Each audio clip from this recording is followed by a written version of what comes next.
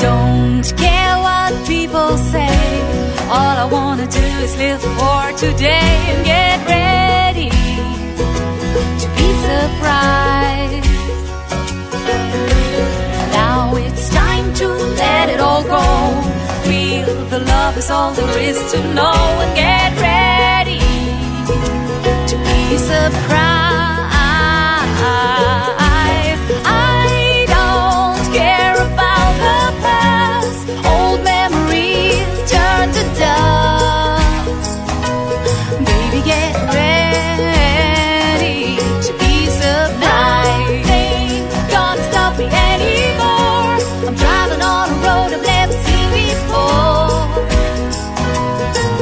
Get ready to be surprised. To be surprised. Be surprised. Hi, you guys. This is Richard Sachs. You're back on Lost Arts Radio. Nice to see you again. And we have, as usual, a really unique show that I wanted to share with you with a friend of ours that I haven't talked to for many years, named Vera Sharav. And the reason I wanted to try to get her on the show is that there have been a lot of people talking lately about the comparison between what's going on right now in most of the world and what was going on, for example, in 1930s Germany and a lot of Eastern Europe and places like that, where we refer to it right now as the example of fascism, although Hitler's party was actually a National Socialist, but they're pretty much the same thing with just slightly different connotations. And we're supposed to think of that as the time that tyranny happened. And now, of course, we have total freedom, except you can't say anything that's not acceptable, and you can't do things that identify you as unconventional, and a lot of other restrictions. But except for the fact that everything you do is surveilled and controlled, it's totally free. And so we're supposed to think of that as a, contrast between these two times, and yet there's a lot of similarities.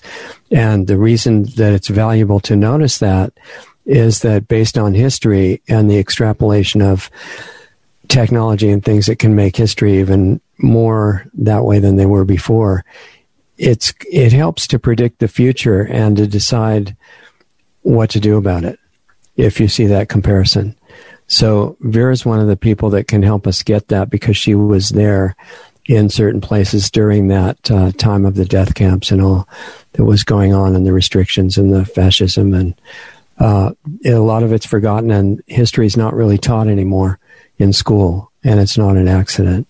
So we have a lot to talk about. And welcome, Vera. Thank you for making the time to be here. I really appreciate it very much. So thank you for inviting me. Yeah, it's really a pleasure.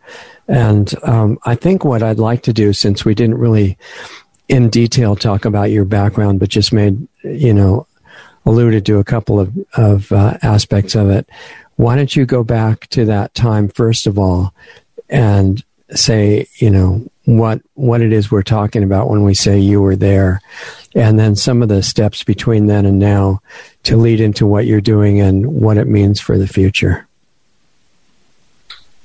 Well, I was 3.5 years old when our whole world collapsed. As Jews in Romania, which was one of the occupied countries, Nazi Germany, we were deported to Ukraine. Was that in the 30s or the early 40s? 41. 41, okay. And the camp was called Mogilev. It was one of more than 2,000 concentration camps. Most people know about Auschwitz. Right. It was certainly a huge genocidal factory, but it was not the only one. There were more than 2,000. The camp that we were sent to, where my father died rather within, I think it was probably a half a year, of typhus, which was an infectious disease. It was rampant in all the ghettos and concentration camps because of the overcrowding and lack of all hygienic facilities. What was the name of that disease? Typhus, Typhus. Oh, okay. What we call typhus here. You might call it typhus, but it's pretty much gone. Right.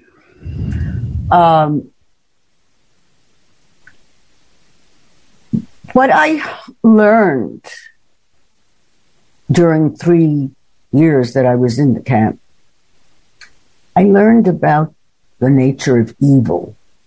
I learned about what it's like to live under constant fear, because the threat of death was always there, even though this camp was not a death camp per se. It was more, you were left to starve, and from time to time they would take people for forced labor. But we knew about the death. The fear that I had throughout was, of course, to be separated from my mother, because that was my only parent.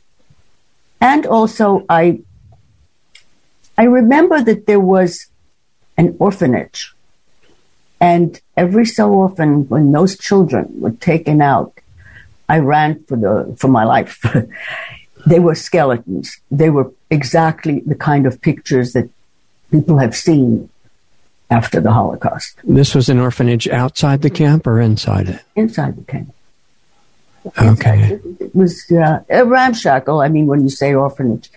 But still, in other words, they had no family, no parent at all. And so someone took care of them. But they were starving. They were absolute skeletons. And I was terrified of that. I don't want you to lose your train of thought, but just to add a little bit of depth to what you're saying, what kind of living accommodations were you and your mother in? It was like on straw mattresses, whatever. I, after all, I was a very young child, so I have no idea. I knew my mother kept selling her clothes to get a few. It was, in other words, this camp was not regimented the way some of the others were. Okay. They didn't get around to tattooing us. Okay. They didn't get around to shaving the women's heads and all of those. They didn't do that. So it was more or less, it was really, we were just left to starve. Okay. And I mean, who could she find with money that she would sell close to? That would be to some of the guards, girlfriends and whatever. There was all sorts of, there were many more people involved in the whole industrialized Holocaust than just the SS. I mean, this was many civilians were involved too. Coming from the outside. Yeah. Okay. I was rescued in 1944, just when the final solution was really in full swing. Okay. And I was rescued along with several hundred, I'm not sure exactly really the number or anything. Essentially, our lives were bartered for cash. And this was bartered for cash to the Romanian authorities, not the Hitler. And so we were allowed to come back to Romania. And it was stipulated we had to have a relative. They tried to make it appear as if it was by mistake these children were sent away. Right. So who paid the ransom? Was it you know something? You were pretty young. I'm not sure. Yeah, no. Okay. I imagine there's several Jewish agencies, from Palestine, whatever. Sure. So then I had an odyssey of about 10 months in Romania. Along the way, well, it was with the other orphans. We were, first we left the camp in one of those cattle cars that people may have seen. Yeah. That was the, the transport. But then in Romania, I remember there were open trucks. And one of the things that I learned as a little girl on my own in transit was I relied on the kindness of strangers. Mm. And one of the strangers who helped me, and I did find people to help me, was a Romanian Christian couple who took me into their home. Wow. And nursed me back to health. Had your mother died in the camp? No, my mother eventually survived, but we were separated for a long time. Okay.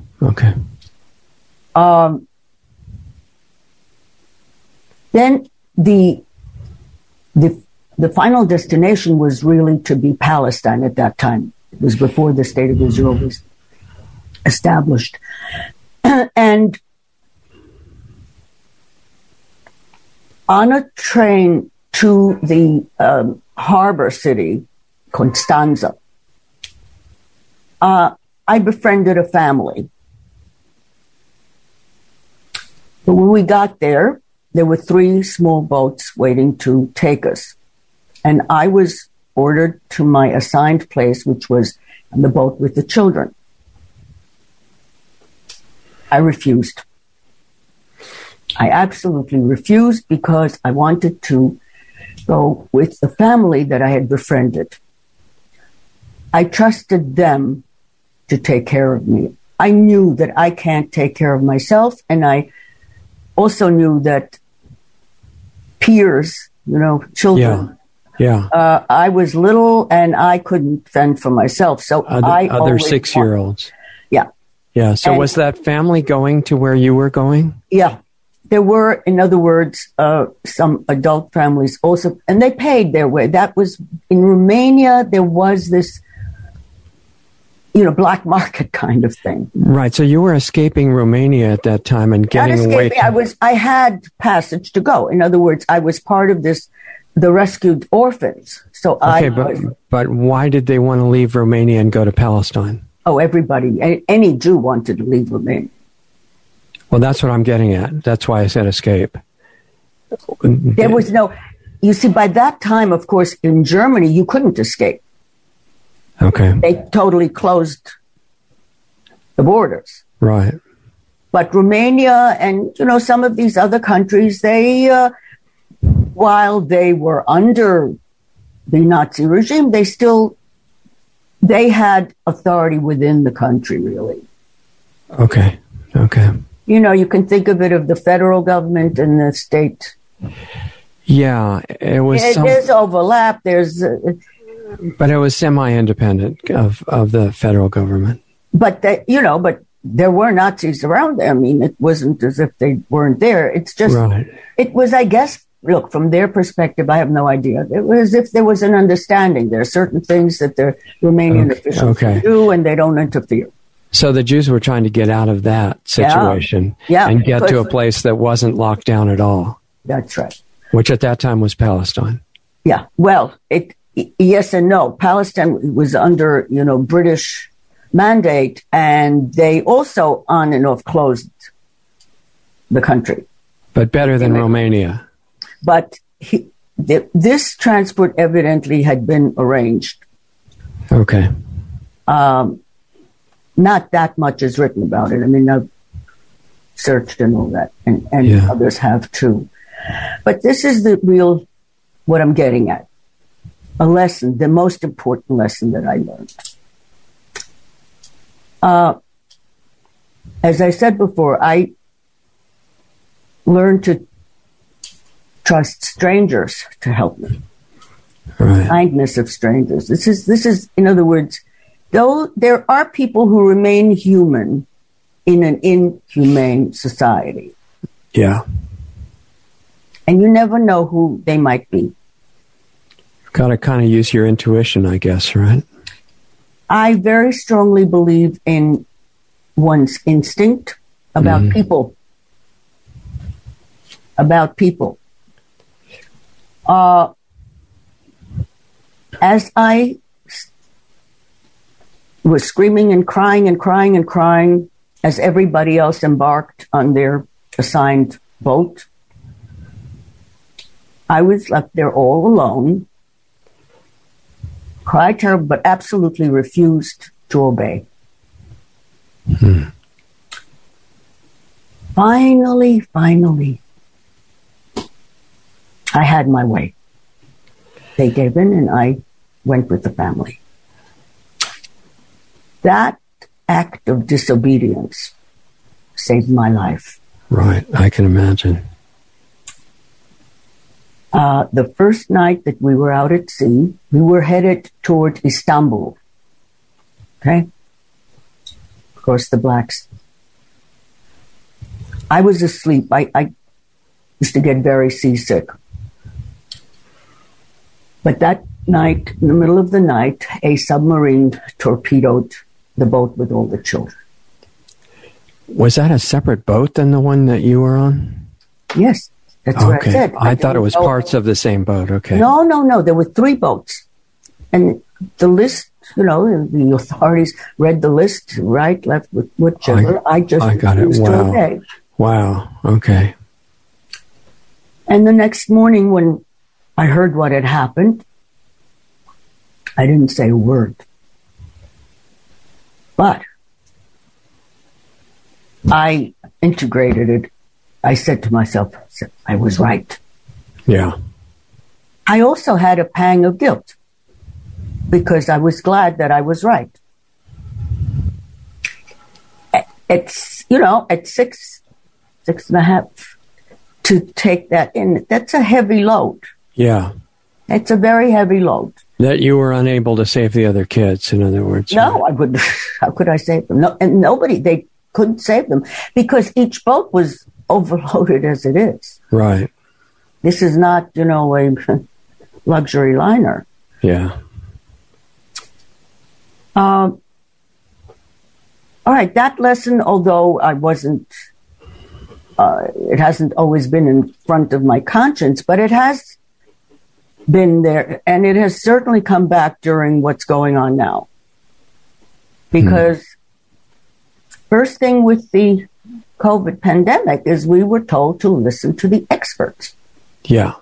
And follow their recommendations without question. That brought up that memory. And of course, it was brought up because time and time again, the experts were absolutely wrong. The experts generated fear.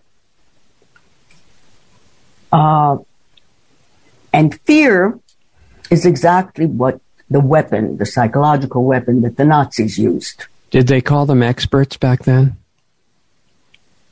No, authorities. Just authorities in general, basically. The point is, that if we talk about today, at that time, Jews were demonized as spreaders of disease, spreaders of infectious disease. Right. That was the rationale. That was why you had to fear them. That is why we had to wear a yellow Star of David, to be identified with a badge of shame, as if we would defile the Aryan race. Right. Okay?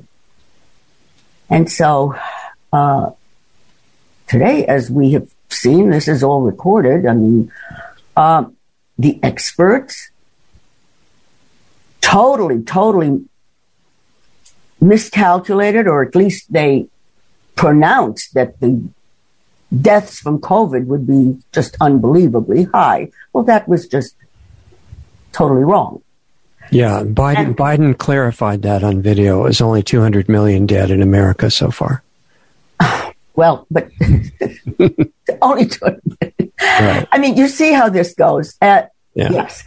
Okay. The point is that they're using the same psychological weapons to maintain a state of fear. I regard the masks, which literally more than 200 studies show they are not good for your health. Right. I regard the masks as the symbolic equivalent of the yellow star. They demean us as free human beings. Right. And they inculcate in children a distrust of people, an inability to read faces, to read smiles. That's so important. It implies that faces are dirty also. And the person is someone you have to stay away from. Right. This is so, we're talking about the similarity between the two times. The spirit of it seems to be very much coming from the same place, but the technology is added onto it on a level that people don't grasp. So the masks are coming out of the packages contaminated from many companies. It's been microscopically photographed now. Okay. There's so many aspects of it that call the lie to the claim that this is for our protection or our neighbor's protection. It's nonsense. Right. The fact, though, that people believe it is where propaganda comes in. Okay. And that's, again, a parallel. Under the Nazi regime, propaganda machine was in constant swing, constant hammering. And that's what's going on now. So how did they do it then, just to let people know that the internet did not always exist? No, they had radio. Yeah. They had radio, and they had newspapers, and they had those who delivered and cried out what was on the headlines, and they had lots of ways of telling people what to think and what to do. Right. They were very adept at that. As a matter of fact, okay, we'll get to technology in a second. Okay. Because the two major factors that make the Holocaust unique from all other genocides. First is the complicit partnership of the medical establishment, the entire medical establishment, the academic, the institutions, the societies, everyone in the medical field supported, endorsed, and was involved in mass murder. I don't think that medical murder. I don't think that's widely known. No, I know it's not. And so anything you want to say about that would be extremely educational for people, I think. No, of course. The American medical establishment for decades pretended that the Nuremberg Code doesn't apply to them because that's only for the Nazi barbarians. Yeah. They did not acknowledge this was not that the doctors were under duress, really. They volunteered. There were more medical doctors in the Nazi Party than any other profession. Wow, that's interesting. The second thing is IBM. Okay? Technology. IBM was an absolute partner in the genocide. They made it possible. And they were based in America at that time, right? New York. New York, okay. Watson, the CEO, approached Hitler at the very start of his takeover in January 1933 and offered to customize the IBM punch card technology to Hitler's specifications. Hitler wanted to know, the very first thing he wanted to know was how many Jews reside in Germany. So IBM hired thousands of staff to conduct a door-to-door census, a racial census. And based on that information, they were then able to identify every Jew, first in Germany and then throughout the occupied countries, and to round up, to segregate, to deport, to transport, and eventually to exterminate. This was IBM efficiency made it all possible. IBM technology was used to schedule the death trains, to make sure they arrive as scheduled. Those who were transported in those cattle cars either suffocated to death because they were just shoved in by the thousands, or they were exterminated upon arrival. Mm-hmm, mm-hmm. IBM machines were at most of the concentration camps to track the prisoners. IBM devised codes for cause of death: starvation, beatings, work to death, or extermination, or shooting. They had a code for everything.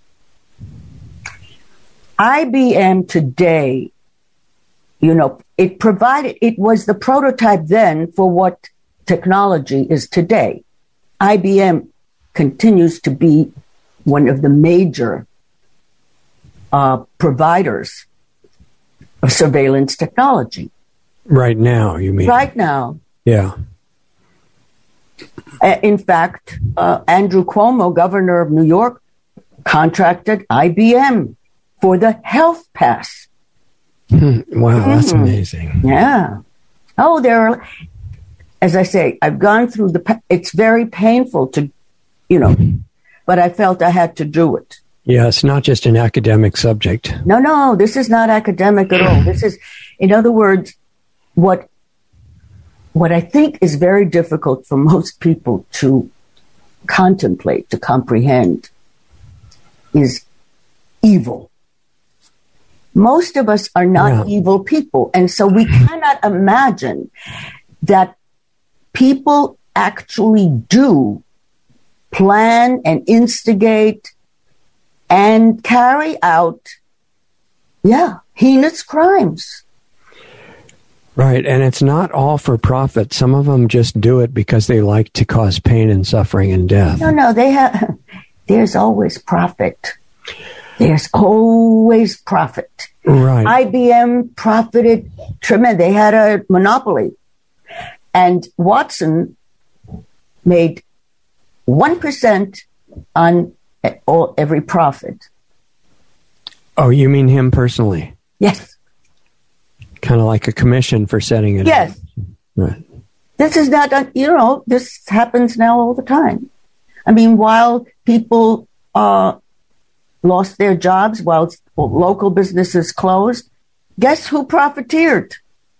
The big techs, Amazon. And they personally, yes. That's right. $2.2 trillion in 2020. Yeah, just as a reward for helping us, right? Well, the others, in other words, our pain is their gain. Right, exactly. This is something that runs through history. Every war has its profiteers. Right. And the Nazis were, as I say, with IBM and the medical profession, they were very efficient. This was one of the things that historians for many years couldn't understand. How were they able to carry out the final solution, which was between end of 43, 45. It was a very short time. And it was only when Edwin Black found the evidence of IBM. That's what made it possible. They would have been murderers, genocide as Hitler had planned, but he couldn't have carried out on that massive scale. Well, he also got a lot of help from the banks as well, right? So, this is because they were doing other, they were doing mass shootings and all that in Eastern Europe. Mm-hmm. But that wasn't the industrial, finesse. It wasn't with the doctors there at the concentration camps, at the death camps. The doctors chose. They made the selections. Who is to be exterminated, who is to be slave labor, and who is to be used for experiments. So looking at the psychology of the doctors for a minute, since doctors are pretty much, human beings, so what happened to them that most of them were willing to participate in that?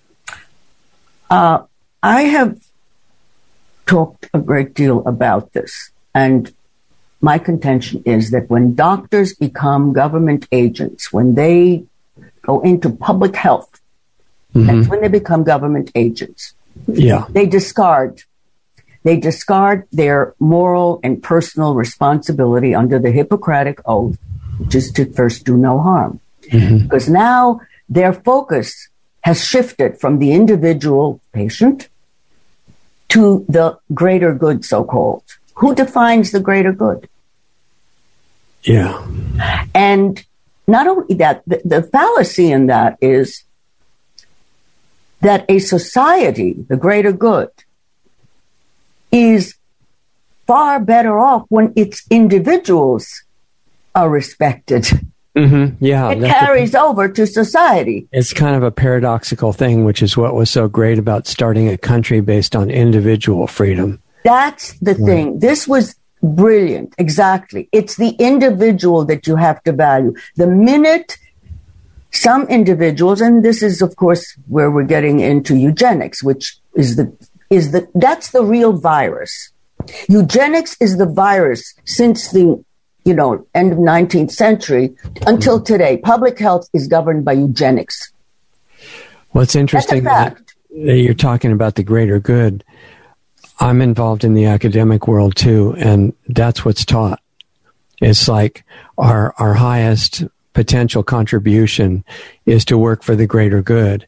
And if you want to be a real scientist, instead of the old definition where a scientist questions everything, yes, including what they believe, and they're happy to change if it turns out something else is true. Right. That's been replaced.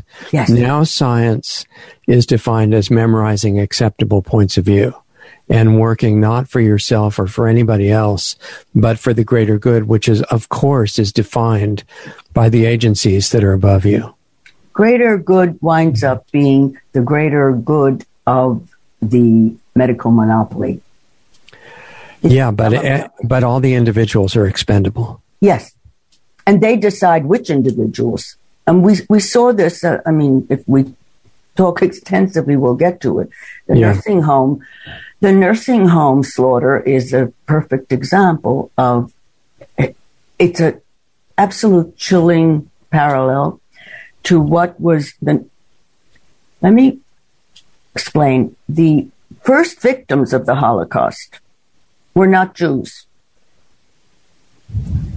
They were disabled infants and children, German infants and children. Yeah. And doctors selected them for medical murder. Just if that one sentence was assimilated by people who are listening, that could change everything. That's right. I mean, the magnitude of that, the doctor starting out with more of this Hippocratic attitude, that I'm just coming in to help everybody, and certainly it would never be doing it to hurt them. And then there's a gradual morphing into a different point of view and philosophy, right? It was as horrible could be. Some of those babies were even used in starvation experiments before they died, so that the doctor could record how long a child of a certain weight could survive without food. Okay, now the people that set up that experiment, what was the reason they wanted to know that? Eugenics is a utilitarian ideology. It's, cost cost effectiveness. In other words, how quickly can we get rid of it? Yeah, it's expediency. Yeah. And the next group were the mentally ill. Okay? And then the third group were the nursing home residents. All of these three populations were regarded as worthless eaters. Right, that's a very familiar phrase, and it's interesting. People need to understand who it actually initially encompassed. So that could be where Kissinger and people like that got it from, is from its use during World War II or before. This is, and you see, at a certain point, when they began to take the nursing home residents, they had created medical institutions whose job was murder. Yeah. There was some public outcry, particularly Catholic priests gave some sermons, and some of them were in fact sent off to concentration camp. But this program, which was Action T4 was merely a designation of the address where the particular agency that was handling this, that had planned all this. So it had to go underground. It no longer could be an official policy, but it continued. And there were three objectives, really. One was to clean the genetic pool. Mm-hmm. The other was, experiments and whatever, but the other excuse was to free up the beds, especially the nursing home beds, for wounded soldiers, and to get rid of the economic burden of feeding worthless eaters. Right. Those were three objectives, really. They also had heroes in the U.S. and Britain, right, in the eugenics movements there.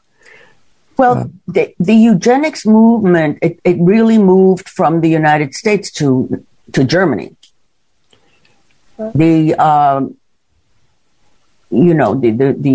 first part, which the Germans, Hitler decried the fact that the United States was sterilizing many more than they were there.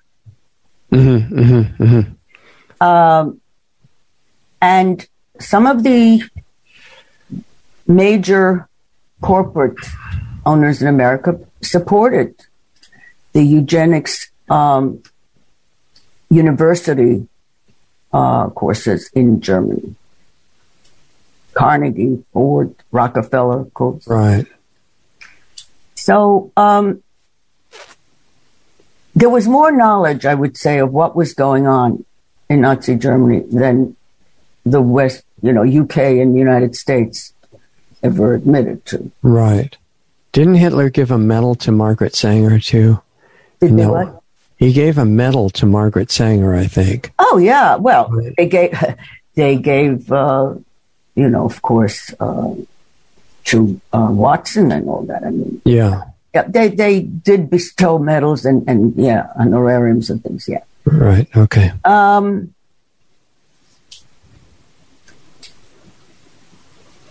Where else do you want us to go? Well, the point is parallels, I think. And the spirit, the reason I asked about what happened to the doctors and in their attitude, and you said they kind of made a gradual change because they became government agents, which is that's public health, right? Yes, that's public health. But there is the other thing, too. And that is the way medical students are taught. And this was adopted in America, too, way early, when Rockefeller took over medicine in 1913, right, which was to adopt the German way of teaching, which is very much authoritarian, up, down. You do not question your professor. Memorize what's true and don't. Yes, you follow what. Yeah. Okay. Yeah. I see. see. So you see, so that already kind of it demotes the human individual. Right. They began to look at humans really as biological conglomerates. I was told by a college teacher in a health class that if I wanted to be a real scientist, I should make sure I had no opinion and no emotion. Oh, you see, there you go. That's current time. Yes, but that is a carryover. This is not radical new. Right. That's what I'm saying. Yeah. This is not radical new. This is, the establishment. Now, individual doctors, we used to have individual doctors practicing alone, right? Just like individual teachers. Yeah. Same thing. You used to have individual doctors. You had, let me just say that the Hippocratic Oath, aside from first do no harm, it absolutely requires confidentiality. Right. The doctor is warned when he leaves a patient's house, he must not say a word that he heard there. Exactly. Now we have all electronic records. EMR. And this was very much forced by the government on the medical standalone professionals. Sold clinicians. For efficiency, yeah. Yes, supposedly for efficiency. Now, we know, aside, before COVID and all that those records, those databases have been hacked a zillion times. Right. And they make laws that nobody can say anything because it's so secret. Yeah. It's called HIPAA. And the whole HIPAA is a joke because really they're not promising you privacy. On the contrary. No, they share those records with whatever agency they want. And then there are all these others who know how to hack for all sorts of profit. It's just saying that individual regular people can't ask about it. Or That's right. That's right. Yeah. Exactly. So the erosion of us as free citizens who are the ones who should be having the oversight over all of this is already for a long time been chipped away. Right. And now doctors are prohibited from prescribing therapeutic treatments that they know to be safe and effective against COVID. Especially if they're free and they don't hurt you. Or cheap and don't hurt you. I mean, anything that's non-patented is viewed by people like Bill Gates as, anathema. Of course, yeah. It's not scientific. This medical government monopoly was created with what they call public-private partnerships. Right. Those partnerships totally eliminate you and me and everyone else watching from the scene at all. But our information, all that is very valuable, and that they share and do whatever. So they have a monopoly. It's a dictatorial monopoly. That's part of the purpose of another name for public partnerships, right? Which is fascism. Yes. It ushers it in because these same tech companies and pharmaceutical companies, these are the two major, they're the players in these partnerships. Then there's also the arms industry, but that's separate. That what armament is, but this is not supposed to be weapons. Right. Yeah. It's serving humanity. They also, what they also have are secret contracts with the intelligence agencies, with the CIA. Right. Okay, so that overlapping should tell you right away that this is a very dangerous stew. That's the same thing that you could say about media now, isn't it? Yes. That's right. The media helps to promote what these public-private partnerships want them to promote. Right, right. And they hire people as actors for anchors and commentators who look like they're really sincere. Yeah. They're great at the right tone of voice and the facial expression. They really want to help you and save you from misinformation. And yeah. No, they get the scripts. yeah. Okay. And you could see that you can turn from one to the other, and they're all the same words. The same thing. So that's the third major, non-armament per se weapon that the Nazis used. Was they were masters at propaganda. Yeah. And that's exactly what we have going now. In fact, the famous statement from, was it Goebbels that said, tell the biggest lie that you can? Because if it's small, people might question it. Well, it's interesting because Stalin had another thing, which same kind of thing. He said, a death is a tragedy. A million is a statistic. Yeah. So always try for the million instead of one, right? Right. Don't bother with it because then you might foul it up. Yeah. Yeah. But the fact that these kind of similarities, the thinking that's evil. To me, that's the kind of personification of evil, that there is nothing, no reason, no humane reason, no acceptable reason for that kind of thinking. And these are the people in control. Right. So then that brings you automatically to the question of why did everybody or so many people go along with it and think that, there was nothing that needed to be changed? This is now, I've heard people now saying, oh, now we understand why the Germans fear. Why are people in New York City and everywhere walking around outside in masks? Right. Or in their car by themselves too. Sitting alone on a park bench. Yeah. In I forget which place in California, somebody was arrested for swimming in the ocean without a mask. I mean, the insanity to which people go simply to obey. And you immediately get police enforcement. Right. That's eugenics. Okay, that brings up another intermediate question is, you need police to go along with this, and that worked in Nazi Germany and the other countries there, and it's working here really well. So why do the police seem to be fine with it? Why are they part of it? Why do they not see anything wrong with it? There have been, in Canada, there was an instance where the police said they refused to enforce. In England, in the UK, I saw a big demonstration and the police wound up running away. Did they have a problem with that in the Nazi situation? I doubt it. I doubt it. There were people, I don't think the police, but there were people who refused. There was, for example, a group, the White Rose, they were called. Mm-hmm. And this was primarily medical students.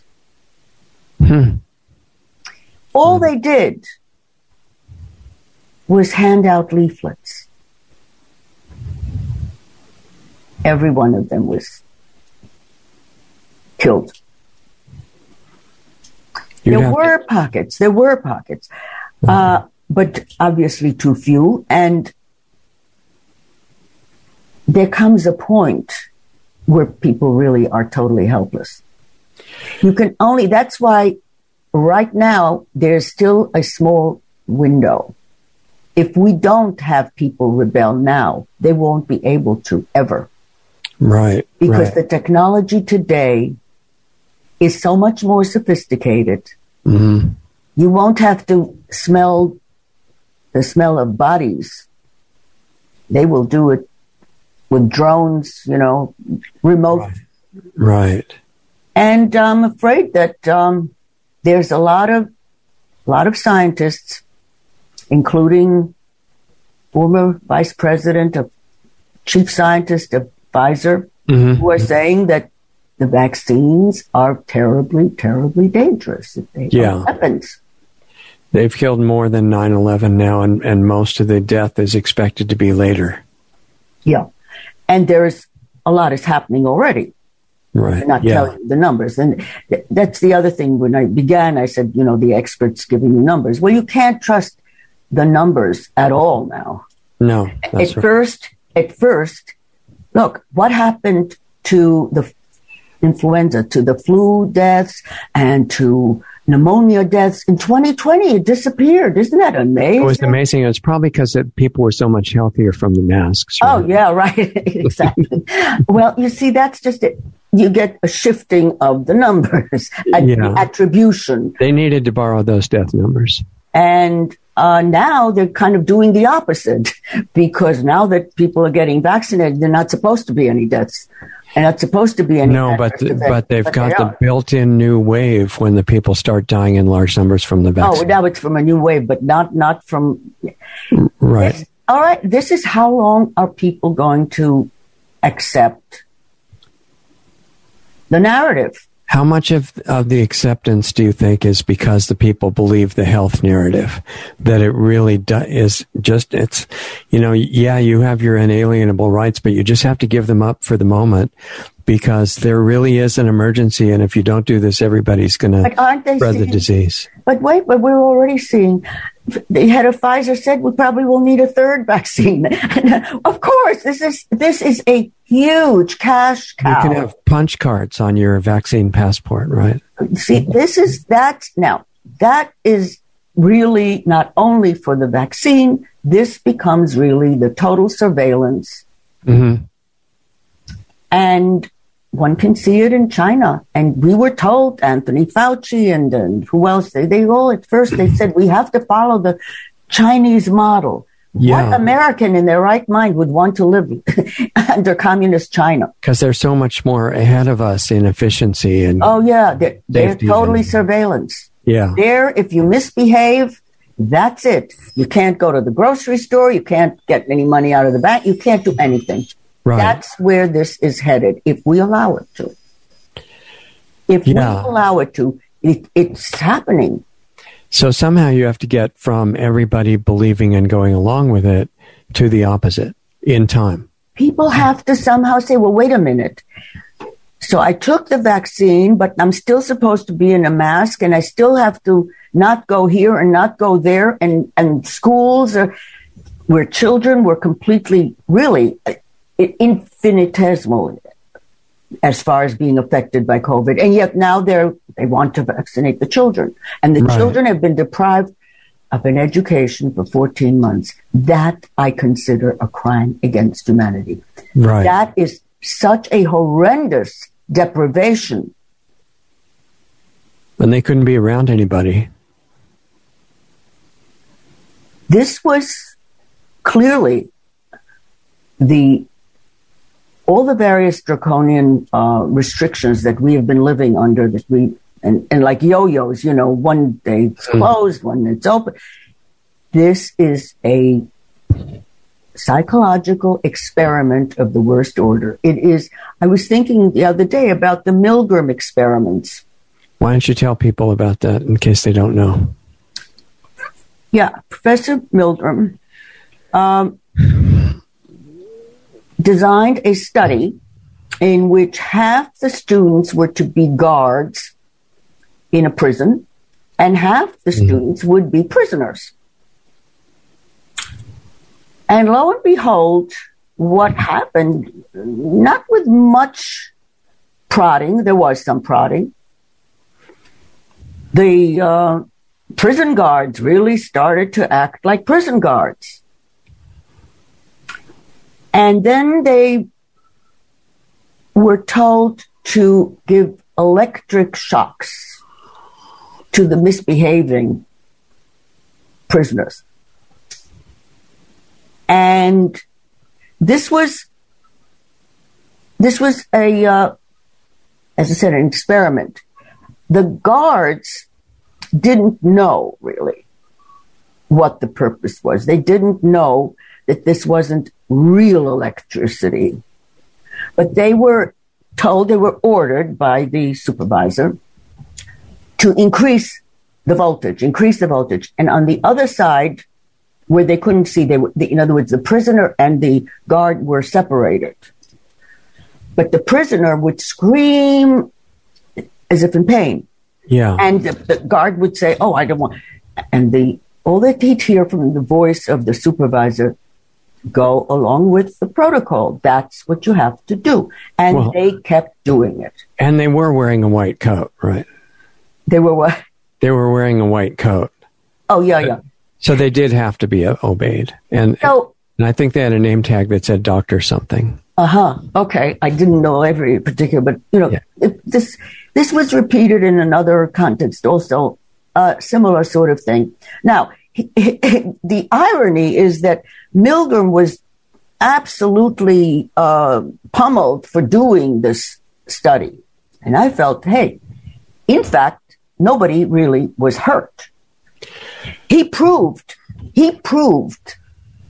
what human beings will do if they just obey orders. It's been repeated in various ways, not with electric shock, and this wasn't really electric shock. I mean, they thought that it was. Yeah. So the anger was those maybe lawyers, I don't know, advocating for the guards that you shamed them, But hey, this was to show what human nature is like. That if you give someone authority to be a bully, to be a torturer, they will do it. Yeah, so, I mean, taking the full benefit of that lesson and what it means, you brought up the phrase that's famous now from the Nazi soldiers and guards and doctors. And that phrase is I was just following orders. And it was used unsuccessfully at the Nuremberg trials to try to get out of punishment for these things. Not knowing that most of the criminals from the Nuremberg trials actually went back to work or got hired by the U.S. and other countries. Right. I want to point out that one of the reasons that the medical establishment and public health, of course, don't like to even mention Nuremberg Code. Okay? Is precisely, first of all, the code is very, very explicit. Anyone, any language can understand it. The words are very crystal clear. They speak about experiment, not study. Right. They speak about being a subject, not a participant, as they like to do in NIH. Right. And doctors are individually culpable. They're held accountable. That doesn't happen. And what it requires is true informed consent. That's right. Right. And people don't even know what that means anymore. You see, this is so foundational. I call the Nuremberg Code as immutable as the Ten Commandments. You can't change it. Because it was part of a legal decision which has never been questioned. On the contrary, it has been cited in the United States several times.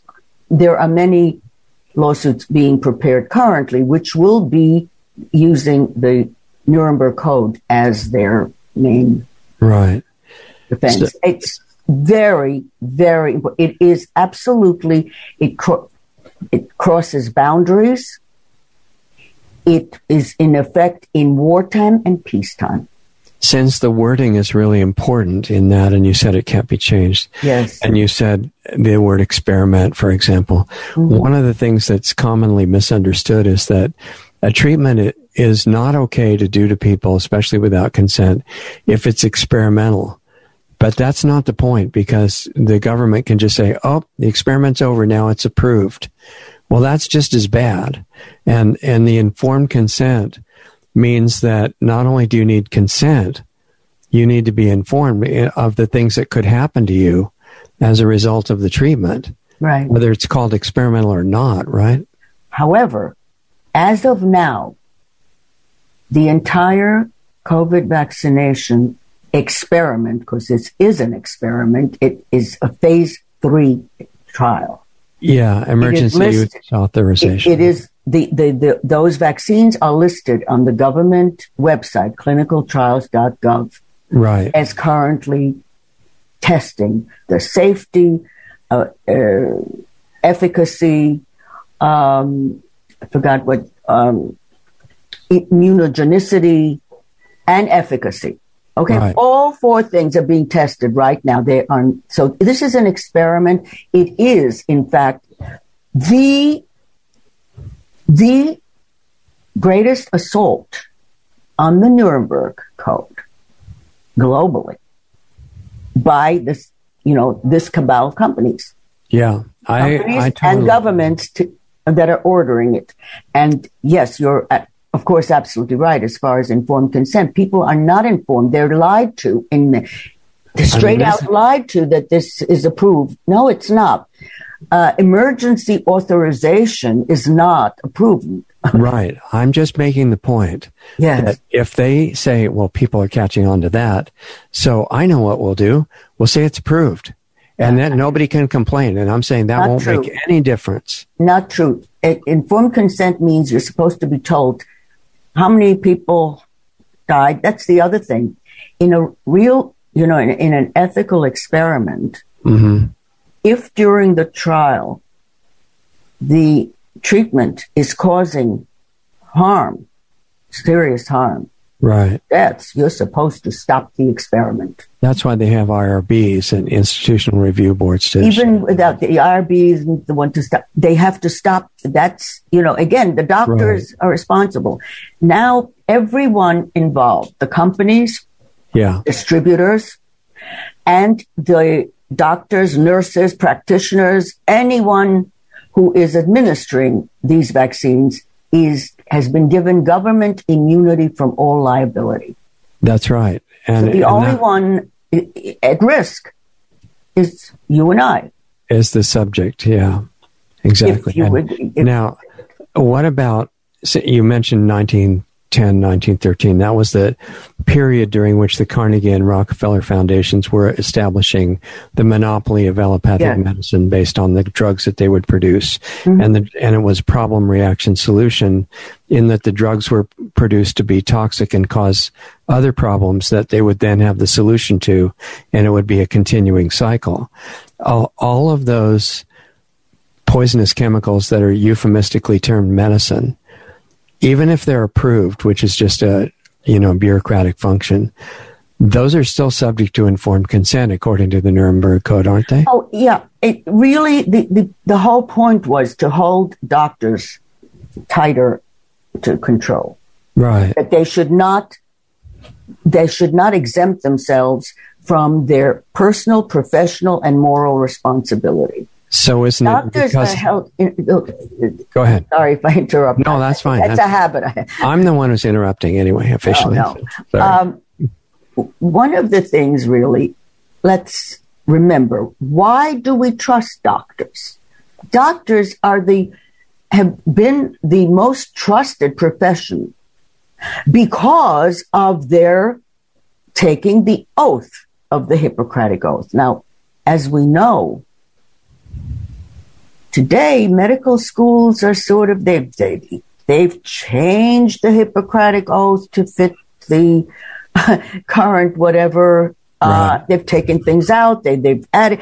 And let me tell you another thing that your viewers may be interested in. How did the Hippocratic Oath, in the first place, how did it happen? The Greeks were far more savvy about human nature and about the danger that medicine could be used for. So that a student who wanted to enter medical school had to swear first that they would do no harm, that they would not use the secret that they would be learning in medical school, that they wouldn't apply them for ill. Right. And that's a very big, this was never done actually in the West. It was at graduation. It was sort of an added thing. You do the Hippocratic Oath, but then it's too late. Yeah, exactly. So would you agree that all of these toxic chemicals that are called medicine that they've been giving, mostly in pill form, but they've been injecting some of it too, since that system took over between 1910 and 13, that unless they tell you with every pill that you take what could happen to you, those are all violations of the Nuremberg Code. They're violations also. Yeah, I mean, that's exactly, I mean, the doctors are supposed to tell you, but if they are given this dictatorial power and status, they just don't bother, you know. I first realized the enormity of that when I was doing research about psychiatric drugs. And I was reading, this had to do with Zyprexa, Eli Lilly's antipsychotic. And it was causing diabetes. Yeah. And I came across the fact that I didn't know, that Eli Lilly is the major supplier and manufacturer of diabetes treatment. Right. So I thought, oh my God, that means that the scientists at Eli Lilly knew. Yeah. They knew before it was ever brought to market that this would, because they're the experts in the world on it. So of course they do. We've heard from the scientists that if they come up with a suggested chemical for approval as a drug and it doesn't cause all these side effects, it's not accepted. Well, it's gotten very far. The point is, though, that it did get approved and it did cause what it could. But these are blockbusters, they call them.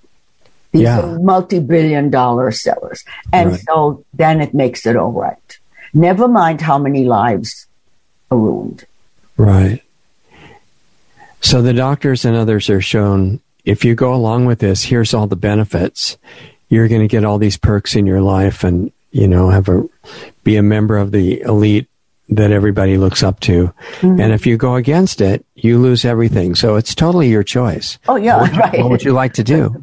Exactly. Well, yeah, heads you win, tails I lose. I mean, it's no matter what. Yeah. Yeah. It's a catch-22. But it's gotten really as bad as it has when government got really involved. And I do want to say something else, which is that individual doctors have never caused the kind of casualties, human casualties, that public health has.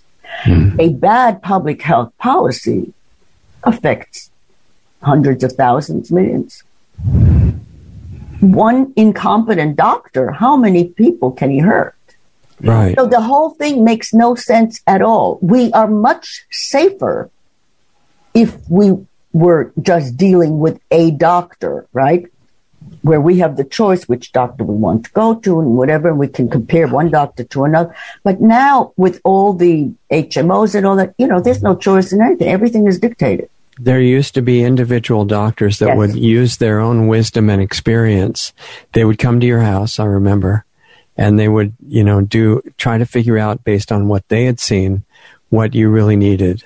I mean, they were still lost in the drug world, but it was at least individual. And no, the thing about that, what happened was really, as you pointed out, you see, the scientists, both in the medical establishment and in the pharmaceutical and in the government health agencies, they started to make a religion out of controlled clinical trials and statistical significance. That totally eliminates the individual. That doesn't count anymore. Is it statistically significant? They don't care if it is clinically significant.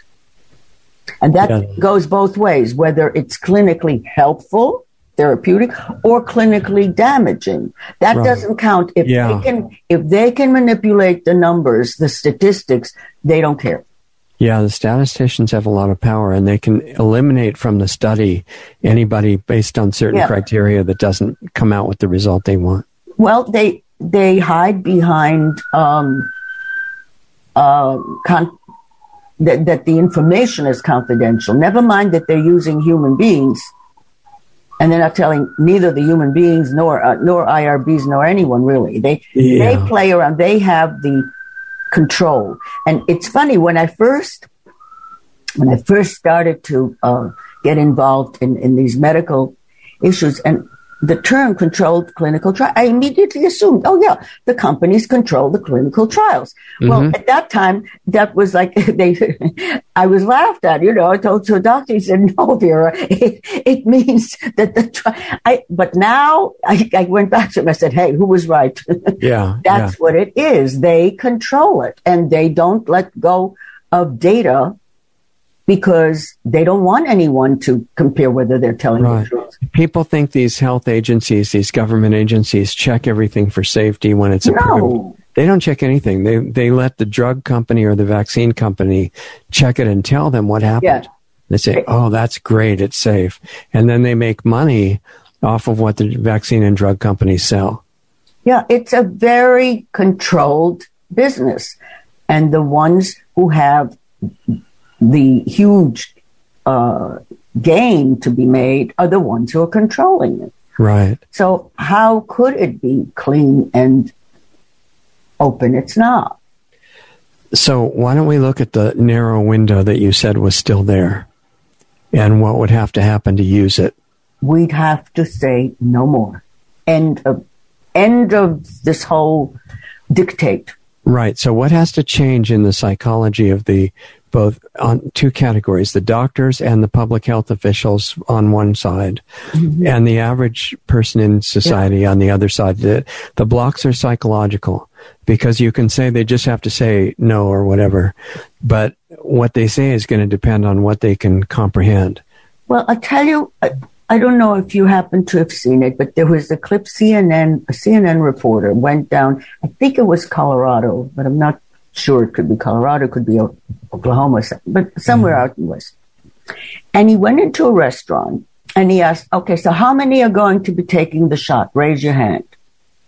He looks around. Nobody raised their hand. So he starts going to the tables.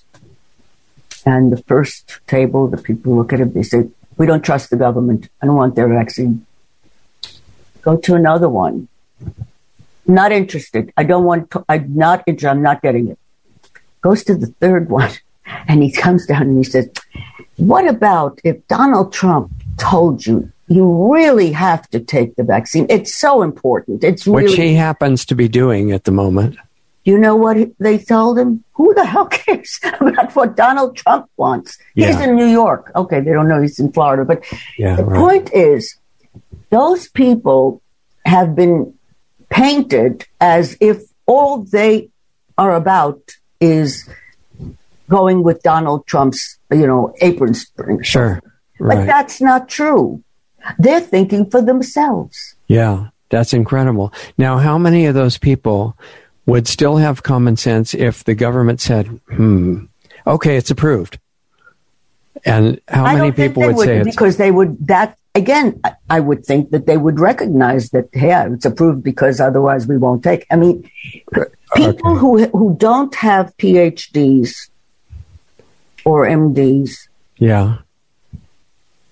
are more independent in their opinions. Absolutely. They have more common sense left. Because the others have been brainwashed.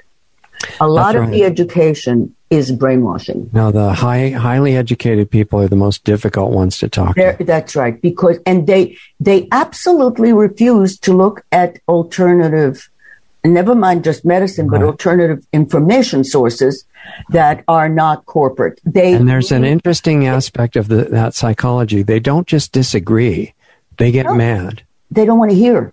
It's a big ego thing. You're threatening their credentials or something. Yeah, and that's why they've painted those others, as if they were deplorables, remember? I do, yeah. Deplorables. So those deplorables are really, they're normal people, and they still have their wits about them, and they're using their common sense. Right. So what's going on with the millions of people that are going ahead and taking this injection? Look, I read so many things. I don't know. I know that many genuine scientists, experts, see absolute potential devastation. Yeah. Because just from the fact that when they tried, and they tried for more than 20 years to come up with a coronavirus vaccine. Right. And at that time, they tested it on animals. Yeah. And what happened was that when the animals, the vaccinated animals, were exposed to the virus, they got extremely sick and most of them died. That's why I think what they're worried about. This. I don't think you can say this is an untested vaccine because of that. But then you were not supposed to go on in the human trials. And instead, they're doing a massive global experiment. Right. And they know what's going to happen. It's not to find out what happens. I believe so too, based on the fact that they insisted on getting more than even the usual immunity.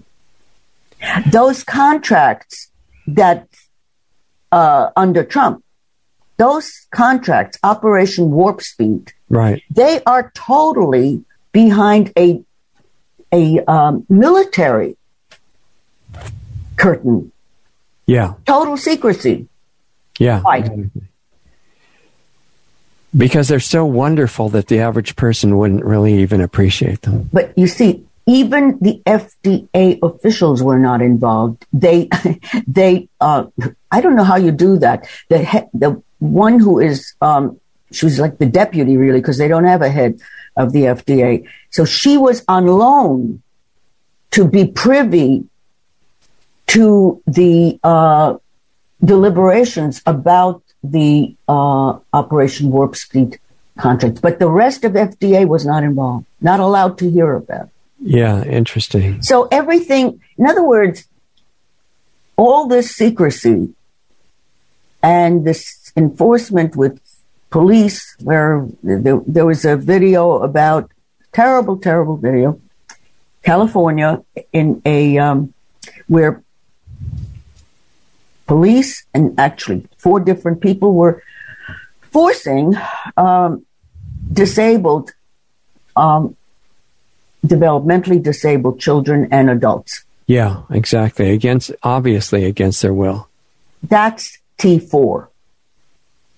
T4 meaning, what's T4?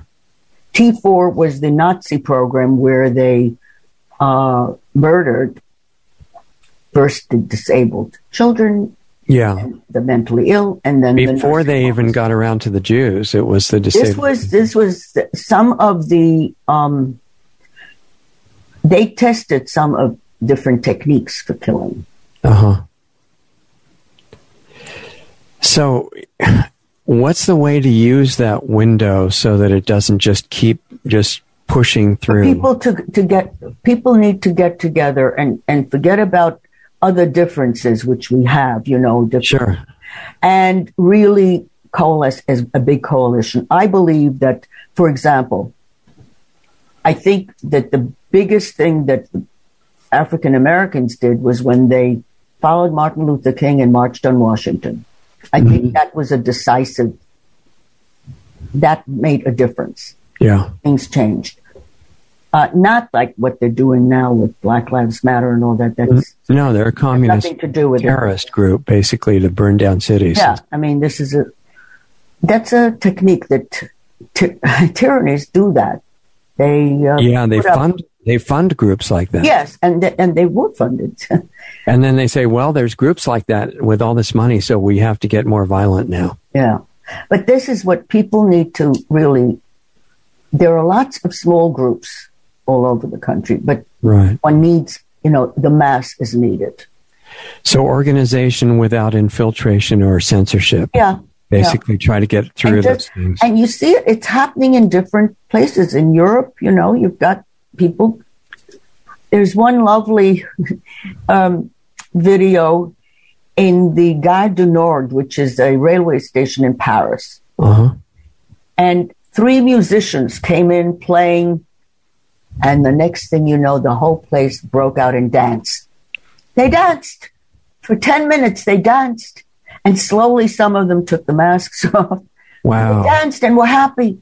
Wow. And then when the police sort of came, they didn't, they just, they ended their time of freedom, kind of remembering to be happy and to enjoy life. That's what we're giving up. So something has to bring people together. Yes. So they're not just one person standing against 100. Yeah, it's I fully appreciate that it's very hard for one person, and yet there are times where one person, somebody has to start it, I guess, right? In each group. People who do, there are people who are doing it, but it's, but this is a very big country, and I think that that many people are actually they are waiting for leadership.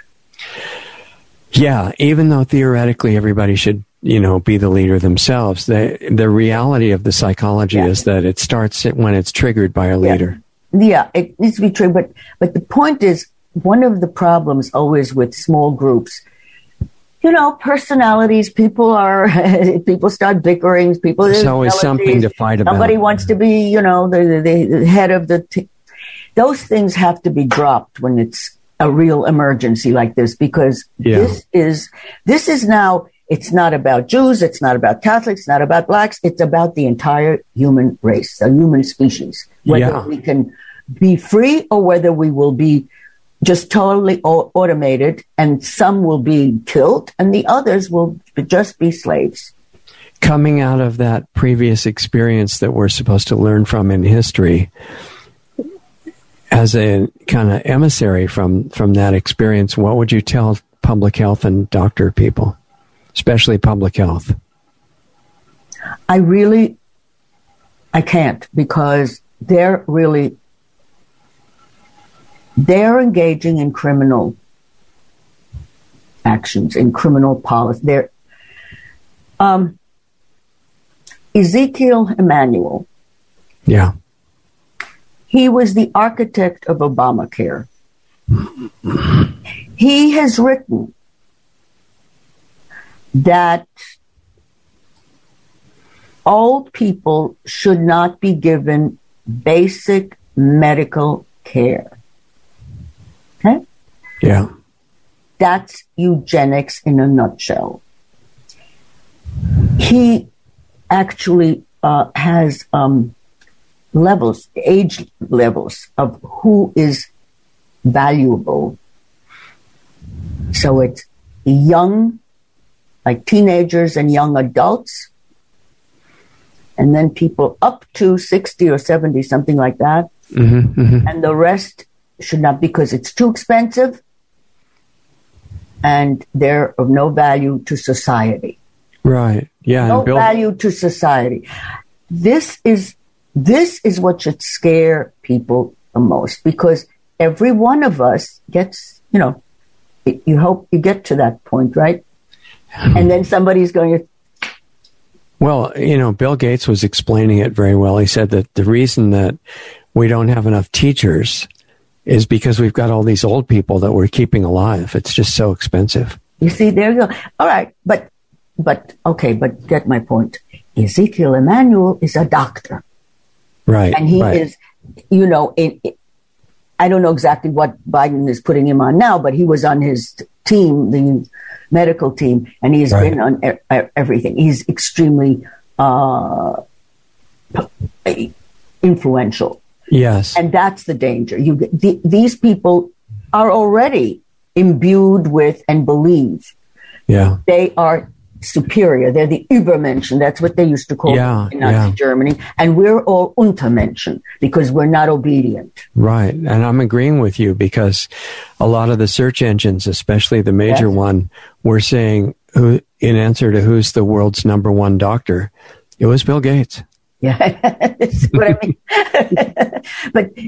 mean. But he's not a doctor. The thing is, Anthony Fauci, the more that comes out about him negatively, that people realize he's flipping and flopping and flipping and flopping. He's getting all these awards.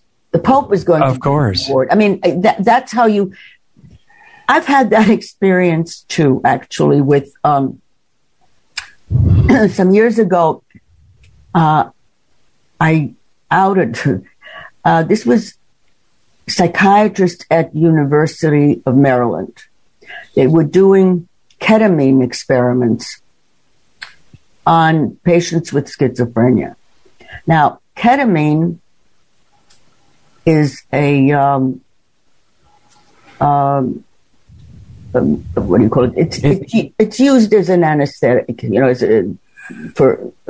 especially used in veterinary applications too. In veterinary, yeah, but it also can be used in some. But it's got the thing about it, though, that it causes psychosis.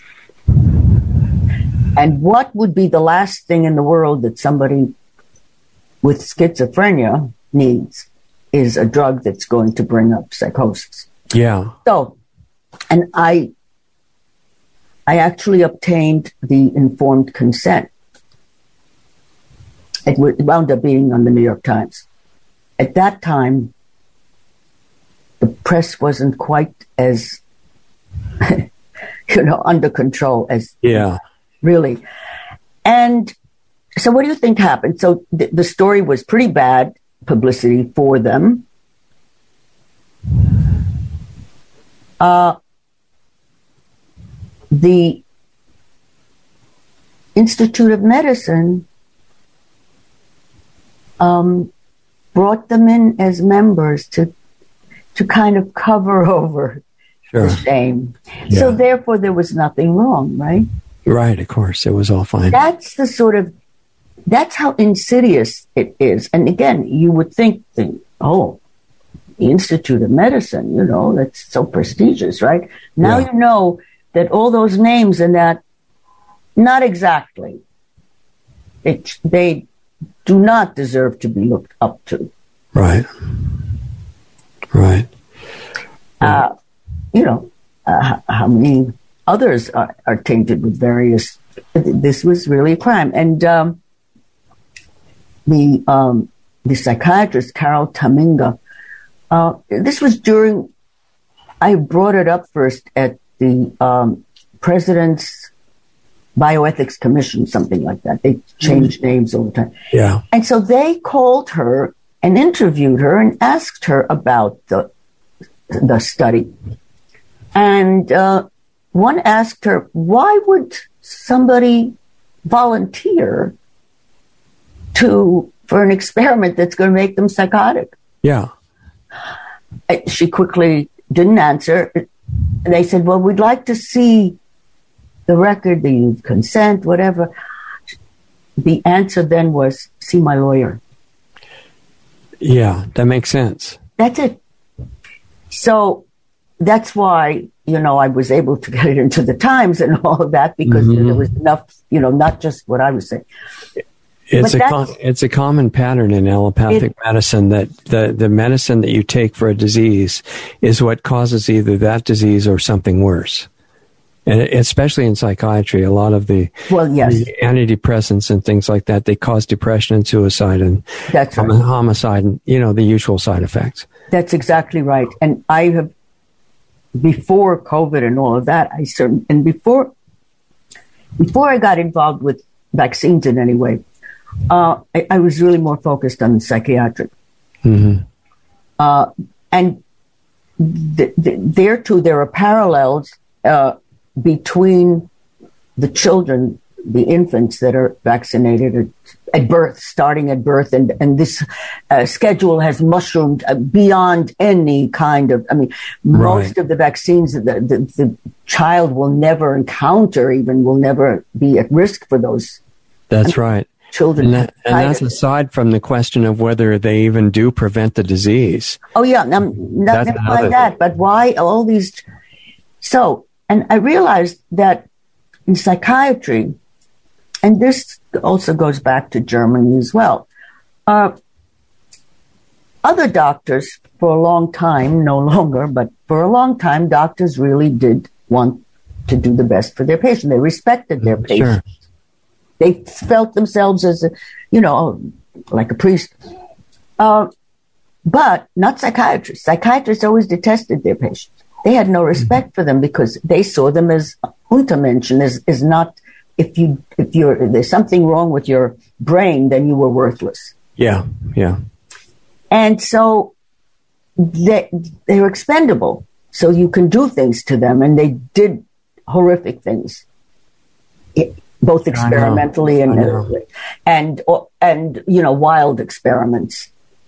Well, and calling them experiments is sometimes polite because really they were, forms of execution.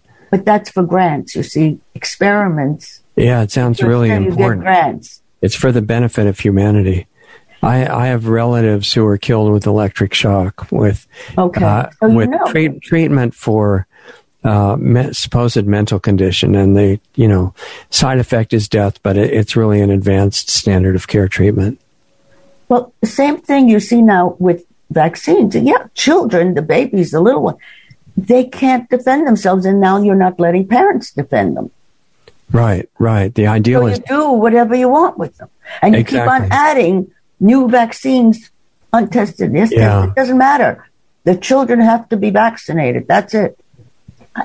And this is, since 1986, it really exploded because again, the manufacturers got exemption from liability. Right. Yeah, in fact, it's a disincentive to follow safety standards. Right. Very simply. Again, human nature is such that if you're not held accountable for doing things according to safety regulations, you don't do it. Well, I think what happens is you get presidents and people who are in charge, and they have big holes in their understanding. They might even have good intention, like Ronald Reagan was talking about a lot of really good things for the country, but they got him to sign the waiver of all liability for vaccines. Yeah. Well, because it was sold.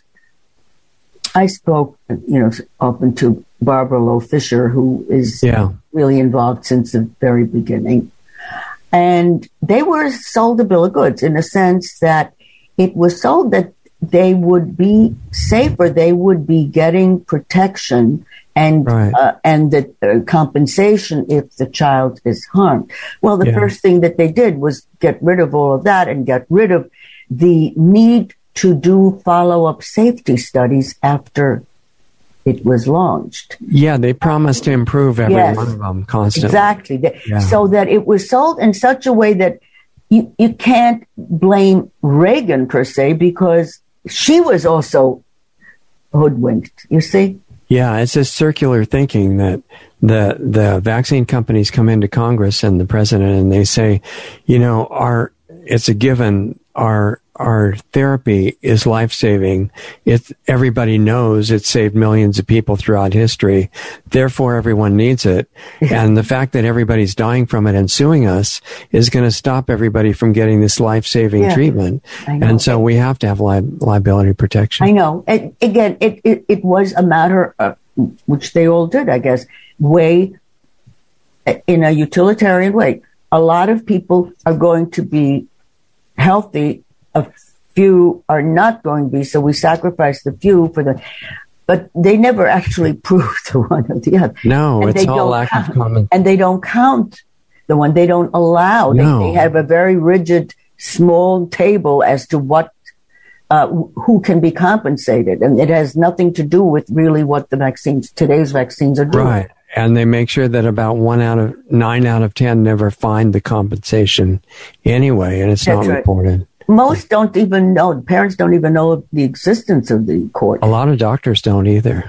They don't write. They don't report, and they don't know. And it's it's very much the table is tilted totally to one side. So if you had to look at what has to come back to people to get this consciousness within the time window that remains, I mean, part of it would be a retrieval of common sense, right? Yeah. And not just and really, in terms of, did we need to destroy all these local businesses so that Amazon can cash in and everything is bought online? And the big techs are now, everybody's using big tech. There's medicine, remote school, remote meetings. That is bringing in huge money. And who ordered all these lockdowns, too? One of the misconceptions that's being taken advantage of is that every person, like a city council person or a mayor or a governor or a president, can just rule by executive order, even though it's a constitutional republic. Yeah. That's totally illegal. I know. And the executive order applies to their department, and changing the pay or the hours or the conditions or, making them do something different within. They're not supposed to use it to destroy democracy. And that's what because they figured, we haven't taught civics, what they used to call civics, to the people for a long time. So they're not going to know that this is all illegal, and we'll just do it. It's, look, Andrew Cuomo also contracted Bill Gates to take care of education in New York. After he messed up on the federal level, now he's going to try it again. Right. Education is definitely a preparation, for if you indoctrinate children to, as you said, just reiterate what they're taught by the teacher, by the book. Obey and not to think. That's very important. Yeah. That's, and in China, they have things that the teacher can tell when the child's not paying attention. What could be more demoralizing?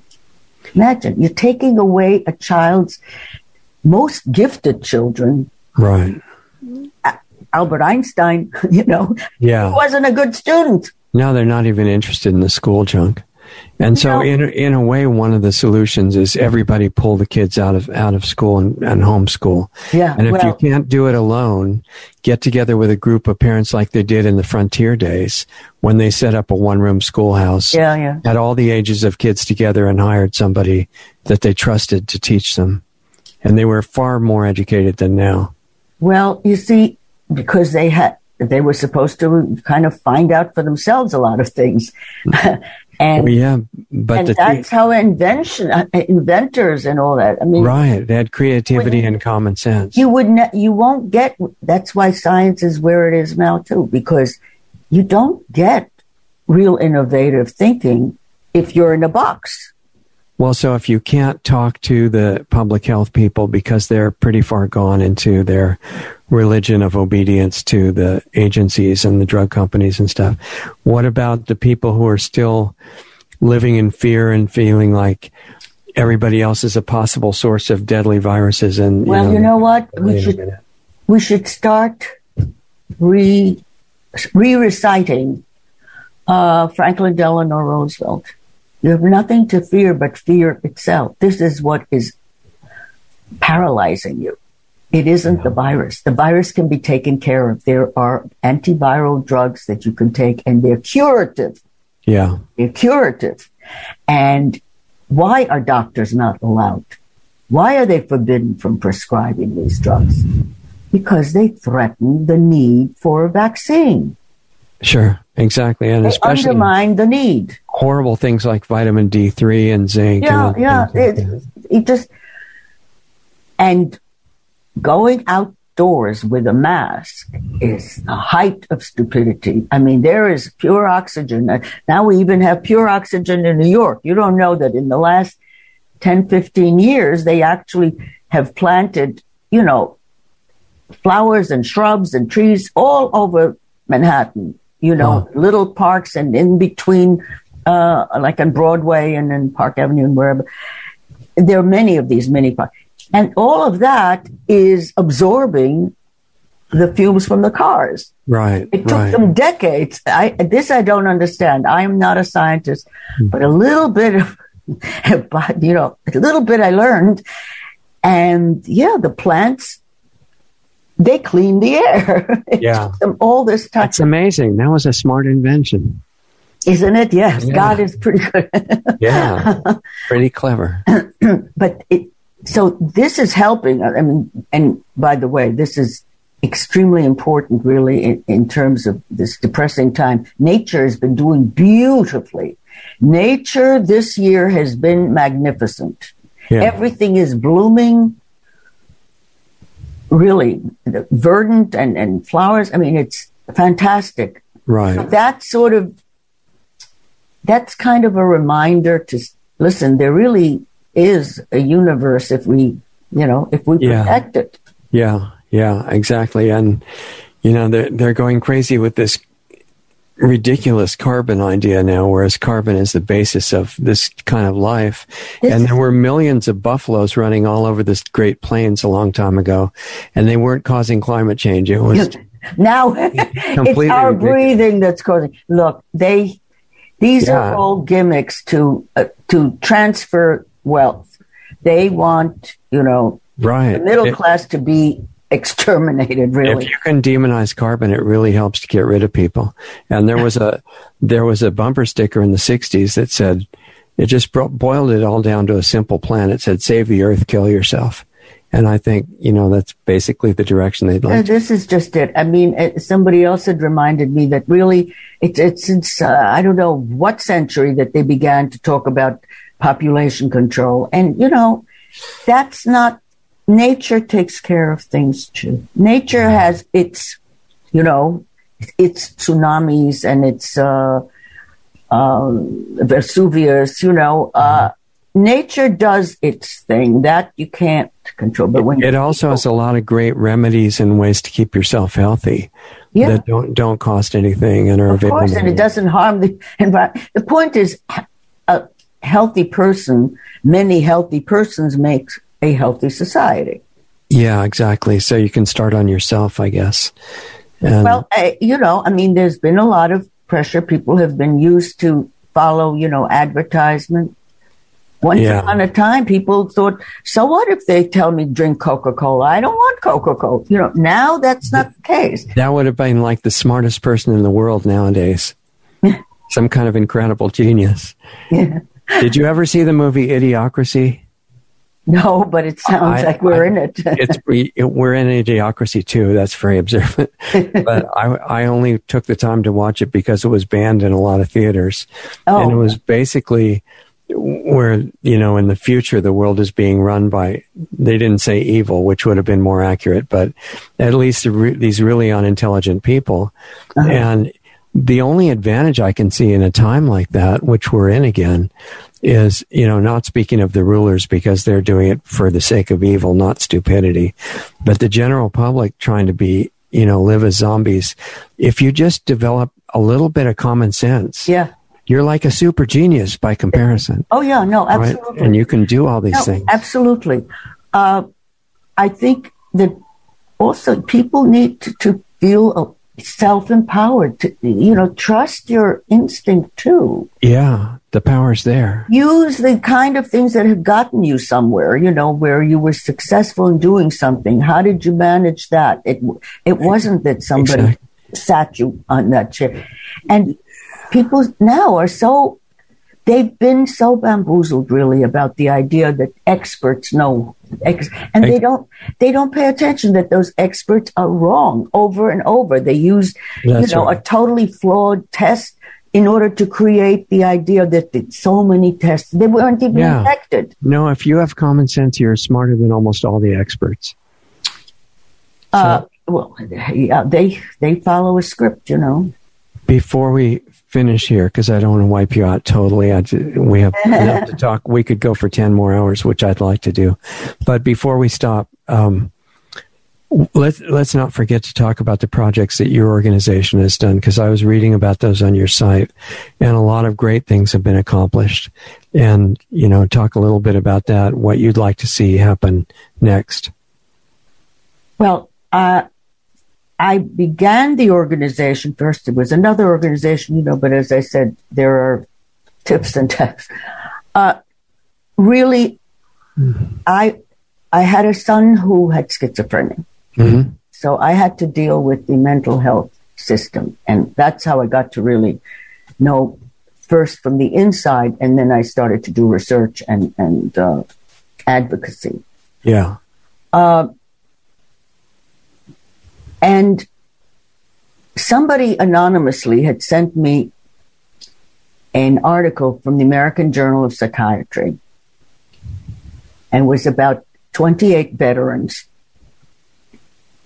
who were brought into the Bronx VA. They had schizophrenia, but they were in remission. They were living in the community.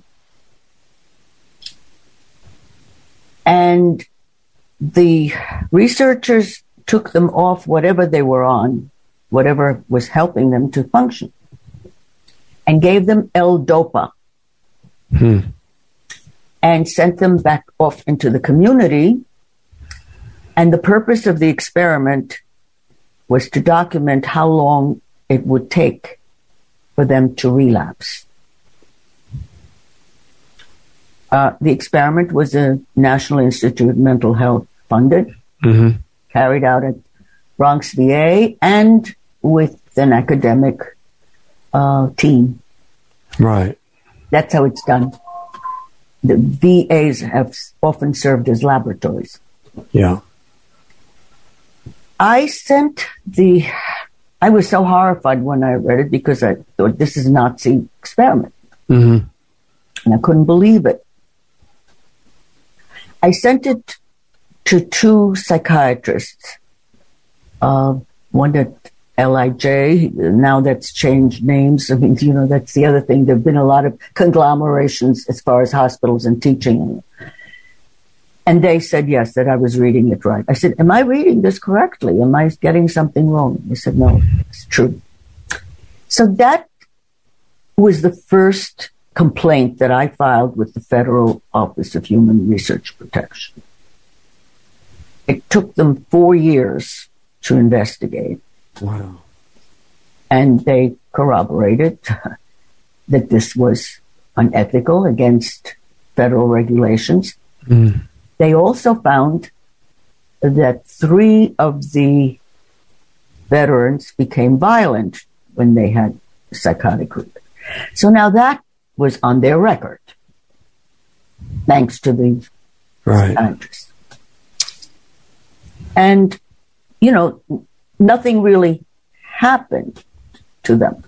That's one of the things that I said earlier, that the Nuremberg Code holds doctors responsible for doing wrong, for violating moral requirements.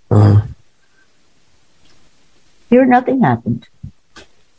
In other words, it's not a U.S. law. It's just a principle, kind of. These are, but there are U.S. regulations, and they can nitpick a lot of things. It's really like the changing the placement of the chairs on the what's the ship again? Titanic. Yeah. Titanic was the ocean liner. Titanic. Yeah. Right. That's just it. They do mostly that. That's what IRB is doing. Right. But the actual, the horrendous, that's nothing. Well, I got involved in that because I realized this is like a whole snake pit. And then I started to focus particularly on children. And African American boys, especially little boys, they think nothing of using little children to try to prove that these innocent, nonviolent children are going to be violent in the future. This is the kind of experimentation that is done by government. Government money. We pay for it, taxpayer. Right. So, again, this is the eugenics outlook. In other words, they want to prove that these children, even though they're nice little boys now, and the teacher didn't say anything about 6 years old, 6 to 11, that they're going to be violent in the future. And they gave them fen-phen, which eventually was pulled off the market because it caused heart valve damage. The main researcher was Columbia University. He became head of a division at the NIMH. Yeah, he was rewarded for that work. So, many years ago,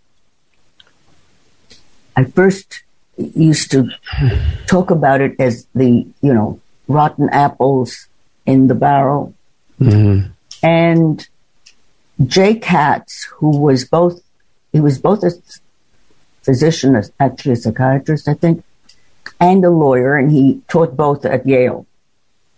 And he was on the commission that issued the Belmont Report, and very, very prominent man. Okay. Yeah. And at one conference we were, and I used the rotten apple analogy, and he came over to me and said, Vera, if it was just rotten apples, there would be no problem. It's the whole system. It's the whole system. Exactly. Yeah. And so, that made me get more, it emboldened me, let's put it that way, because, I was trying to tread, it's not all of you, but it's just, a few of you. And he said, no, that wouldn't be a problem. Right. So at what point in there did you start the organization, and why don't you tell people what the name of it is and what it's for? Oh, sure. It's the Alliance for Human Research Protection. Mm-hmm. The website is www.ahrp.org.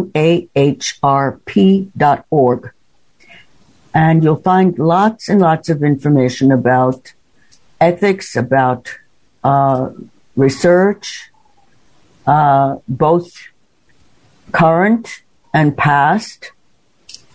There's a lot of material also about the Holocaust. There's material about the experimentation that the Japanese did during World War II.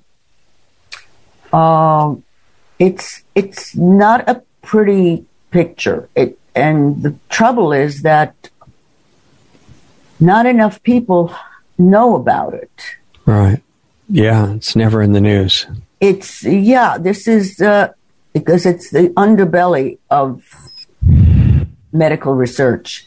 And what these examples show is the absolute need for standards to be established and to be followed, to be implemented, and in fact, really, punished for violations. Without punishment, we know that in any law, you could have laws on the book, but if you're not enforcing them, then they don't exist. If all the enforcers in the courts and everybody is corrupted, then it's a little difficult to see that. Very difficult, and especially the people who are being abused don't have a voice, and they don't have credibility in the court. That's how they're chosen, right? Yeah, that's right. Exactly. Yeah. So what do you want people to do to support what you're doing and stay in touch with it? And what can be done? Well, if we get real support, then we could hire staff and things. We don't have that. Okay. But right now, I think really people need to do some of their own research, their own reading. There are a lot of websites that have incredibly solid information as it's coming out. Yeah. That you're not getting from CNN or from NBC or from PBS. All of them are beholden to their funders, and their funders are the big corporations and government. The people that have been watching the standard news channels the whole time, I don't think most of them have any idea what these good sources that you're talking about are. Where do they look? Well, I guess we should put a list together and put it on the website. I think that would be really worthwhile. Okay, giving me an idea that it's long overdue, I guess. Yeah, because we're talking to right, a select audience that already knows about this stuff, and I like to bring in everybody else because the change we're looking for is to reach the people that aren't currently aware of this stuff, right? Yeah, that's true. Exactly. It's people need to realize that there really are many people out there who are also thinking along these lines. They just aren't expressing it. Yeah. We see this, for example, as far as the vaccination goes. The frontline doctors and nurses and workers in nursing homes, they're not taking it. Right. Why? Because they're seeing the casualties. And there are people with their own eyes. Yeah, and those are good people. And I'm saying that there are people within all aspects of the machine working in the establishment that aren't doing it because they're necessarily evil. They've been trained for it. No, and some of those I'm sorry. Orders. They're following orders. Yeah, exactly. But they've been trained that that's what you do in your life. Yes. And so some of those people are working as sensors that are watching what we're doing. Yeah. And are making sure it doesn't reach anybody. What could you say to those people, the ones that are not totally gone, to consider? To consider that their conscience is absolutely going to hound them when things really get bad. They'll remember what they did, right? And what they didn't do. Yeah. Look, many people in Germany are very tuned in, very, I have fans in Germany. Yeah. And I often say it to them and they agree. It took 3 generations. 3 generations from the Holocaust, from 1945 to now, for the German people to really come to terms with what was done, what their grandparents didn't do. Right, yeah, exactly. What their grandparents didn't do was to stand up to the Nazis. And as difficult, yes, as it was, and we're seeing it here, yet, people aren't yet being shot against the wall, but it'll be done differently here. Yeah. Technology is different. But the point is, where were you? And I've spoken to some who, they actually had that kind of a conversation. Yeah. Where were you? How could you let this happen? So you could put yourself in the future in your imagination, thinking back to now. Yes. And somebody was asking you, what were you doing at that time? Yeah, but your grandchildren, remember, keep it personal. Yeah.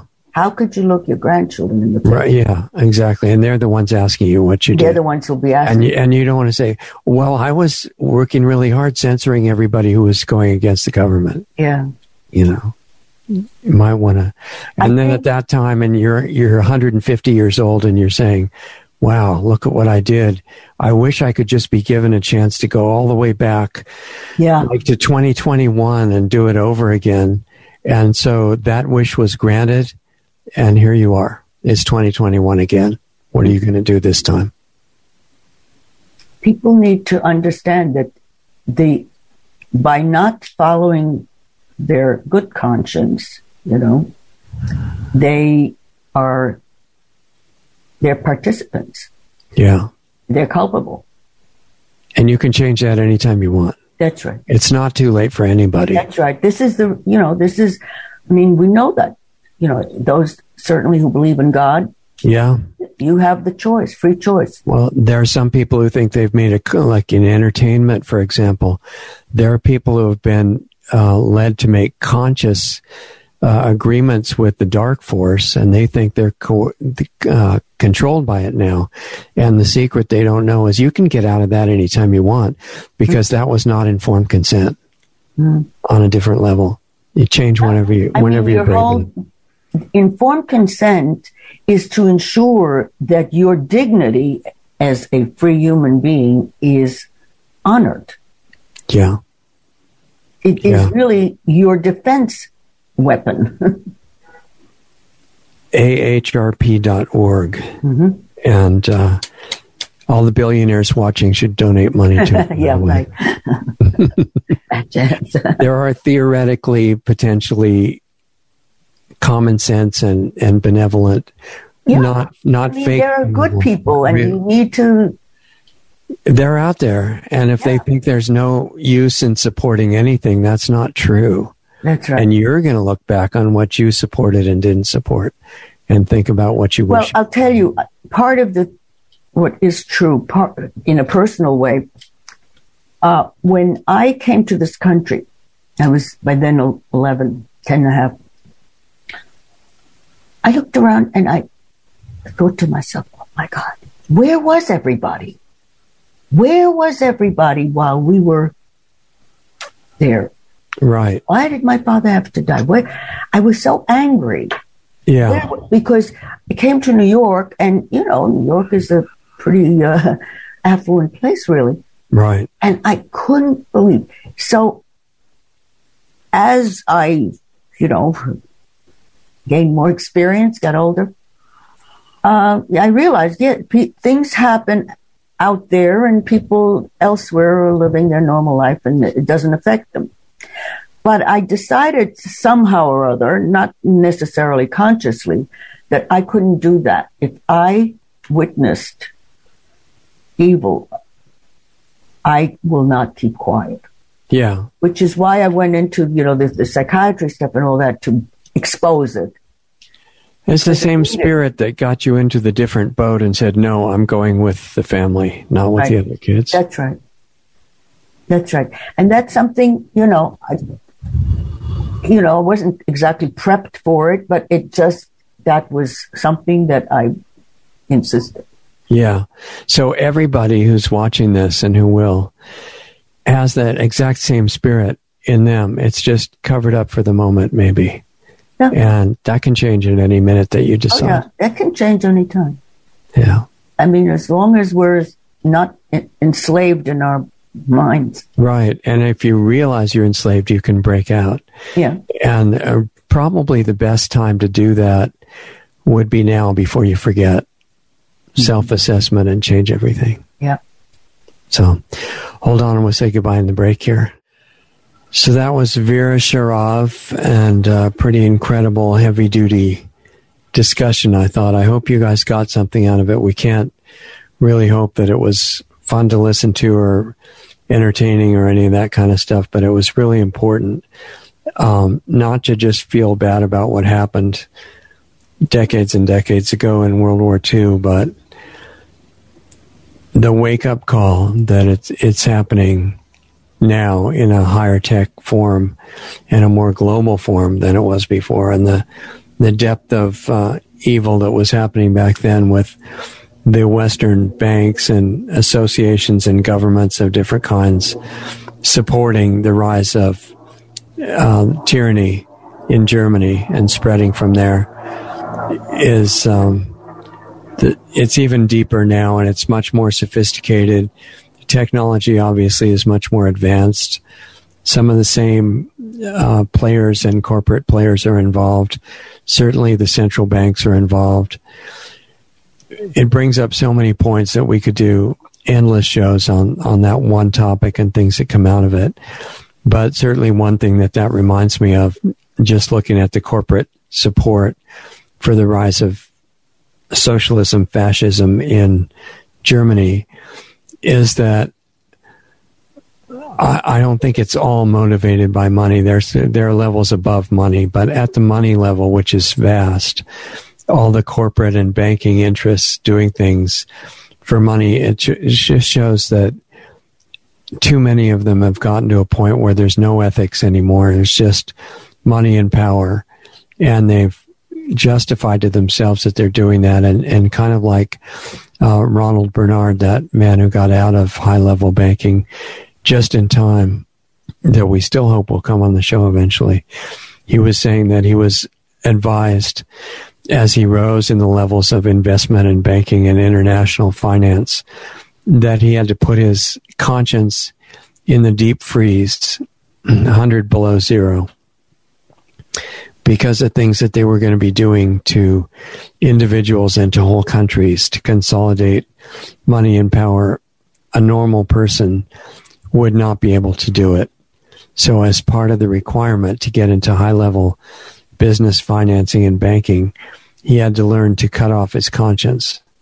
And he tried and failed, and that was fortunate for him. He actually was able to get out and stay alive. Should talk to him soon. Anyway, the same thing is happening now. You've got all the people involved in these different branches of government in on it for the perks and the financial rewards and the power that they can get, rather than having any concern for the ethics. And I think a lot of those people consider ethics as just a joke, that there's no real morality except domination and power and as much money as possible. That's happening now. And what those people in charge of the destruction of the world know at the top levels, only at the really top levels, I think, do they know this, but they're aware that the power that you're holding, unknown to most of us and to yourself, as a regular person, is way stronger than the power of these people that have sold out to evil, because when you do that, there are limits on what you can do. It's a law of nature. And that if you're not hating anybody, this is why I suggest not even hating the really obvious bad people, because it does something to your consciousness to hate anybody. It's a frequency issue, and you don't want to do that. And it turns out that hate and fear are completely useless anyway. You're much more effective without them.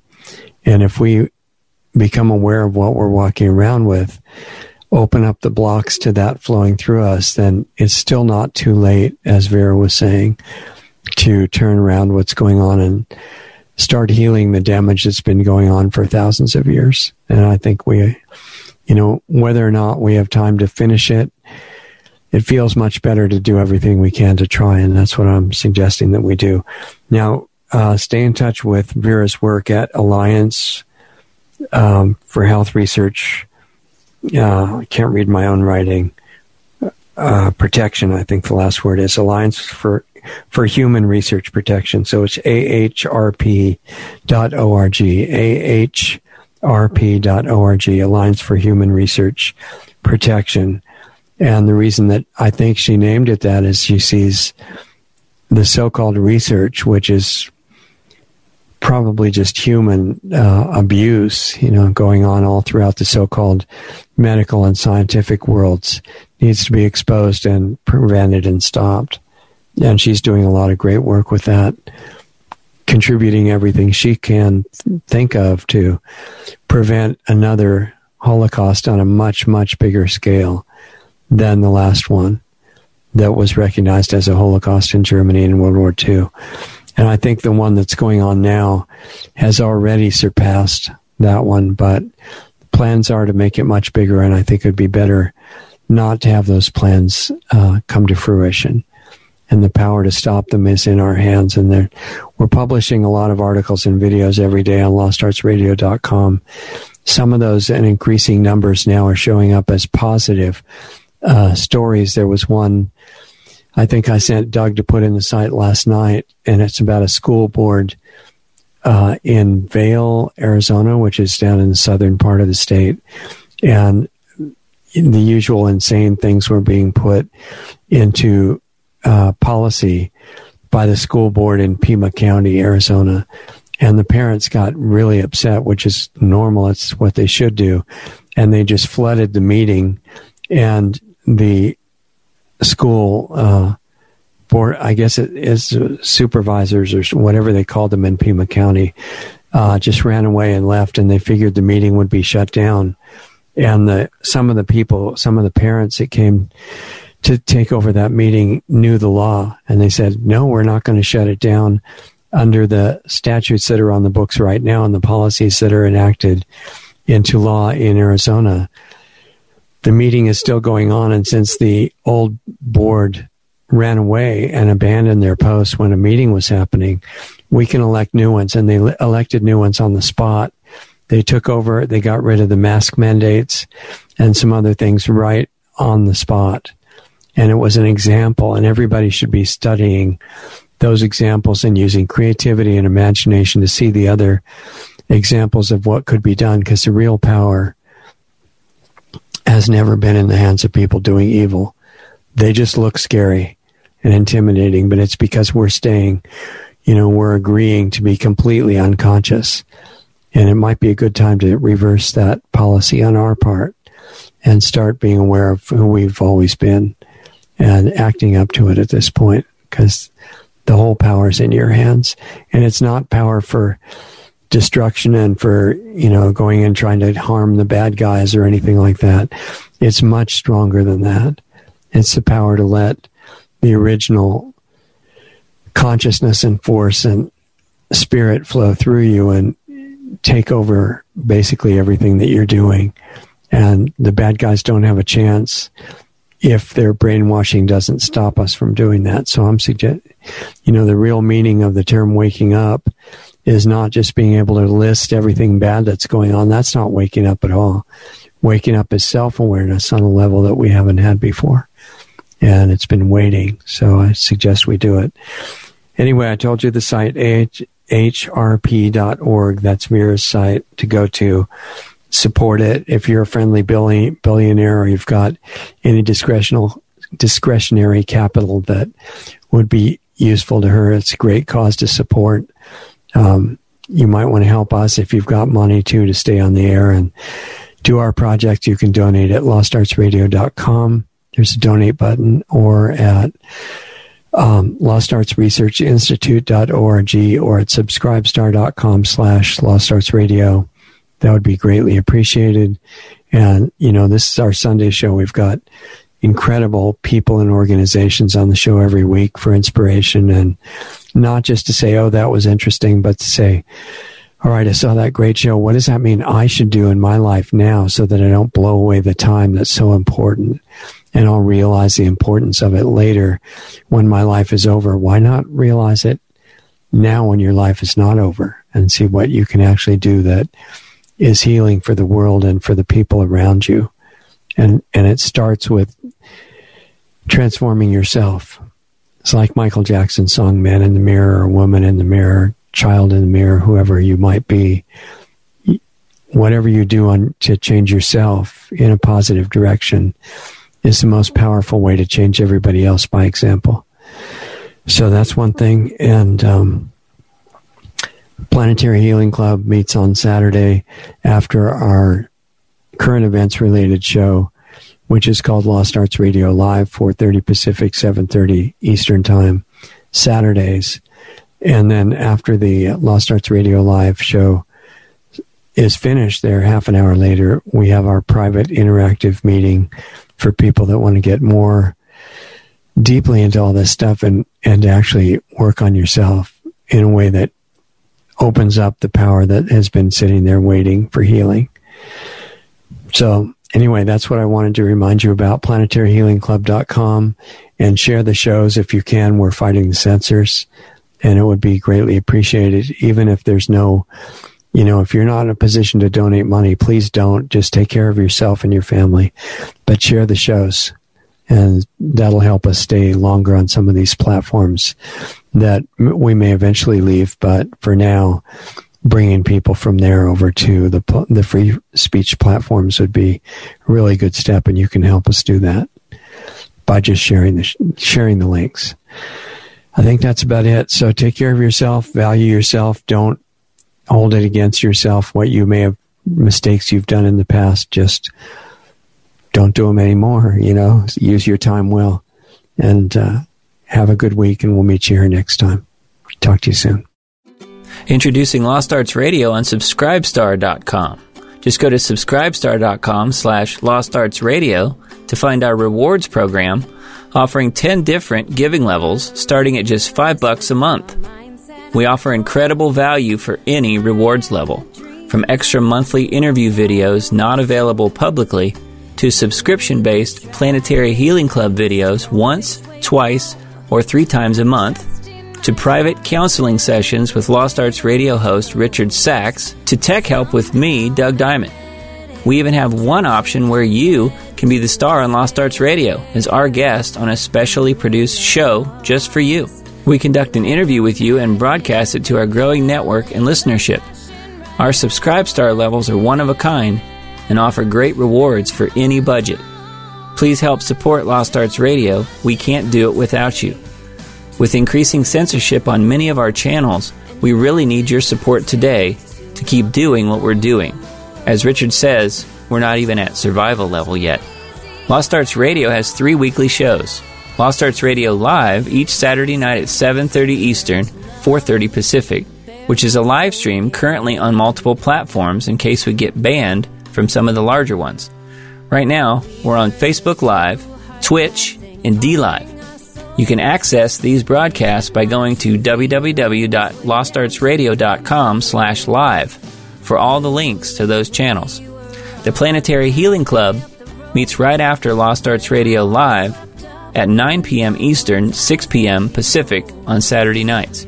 And our Sunday show with guests airs at 9 p.m. Eastern, 6 p.m. Pacific on Sunday nights on our Blog Talk Radio channel, our YouTube channels, Facebook pages, and on Brighteon. Be sure to sign up for our free email list just in case we do get banned on big tech's platforms. It's just a matter of time, really. They don't like the stuff we talk about, and they do not want the truth out there. In fact, they have already attacked us numerous times. Join our free email list so we can let you know where we are and how to access our shows. The sign-up button is right on the top right on most pages of our website.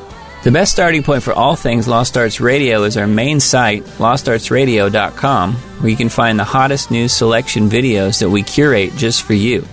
Those are on the homepage and added to daily, as well as articles and breaking news about information you really need to know. Our show archives, the 10 most recent shows, are right on our homepage, as well as our Blog Talk Radio page at blogtalkradio.com/lostartsradio, or just click the All Things Radio Show tab right on our website. We're in the podcast directory on iTunes, and all of our shows except the banned ones are on our YouTube channel at Lost Arts Radio. Our Brighteon page is really taking off, and we often have editors' picks videos right on their homepage. Visit brighteon.com/channel/LostArtsRadio. On our site, you can also access our free listener forum as well as sign up for the Planetary Healing Club, which is just $25 a month, where you get private access to a one-on-one interaction with host Richard Sachs and myself and the other club members who participate live. More info can be found at planetaryhealingclub.com. We're providing solutions in there to make the world a better place. Come join us. Stay tuned because up next, you'll get to hear a really great song by an independent artist that we're doing our best to support. Go to lostartsradio.com/music for the full list of all the great songs and bands that we spin on our audio-only podcast shows. If you're in a band and want to submit a song for consideration for airplay on Lost Arts Radio, visit my website at diamonddiscaudio.com for more information about the music placement, mastering, and mixing work that I do. Thanks again for listening to and supporting Lost Arts Radio. We love having you as part of our family to learn, experience, and grow with. Don't care what people say. All I wanna do is walk my way and get ready to be surprised. Things don't look too good these days. Humankind's chasing its own tail, but get ready to be surprised.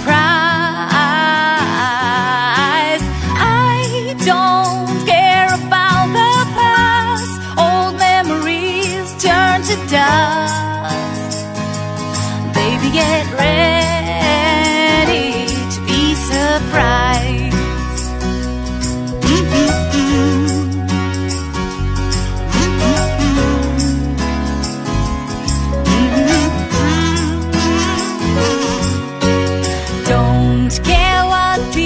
Say, all I wanna do is live for today and get ready to be surprised. Now it's time to let it all go. Feel the love is all there is to know and get ready to be surprised. I don't care about the past.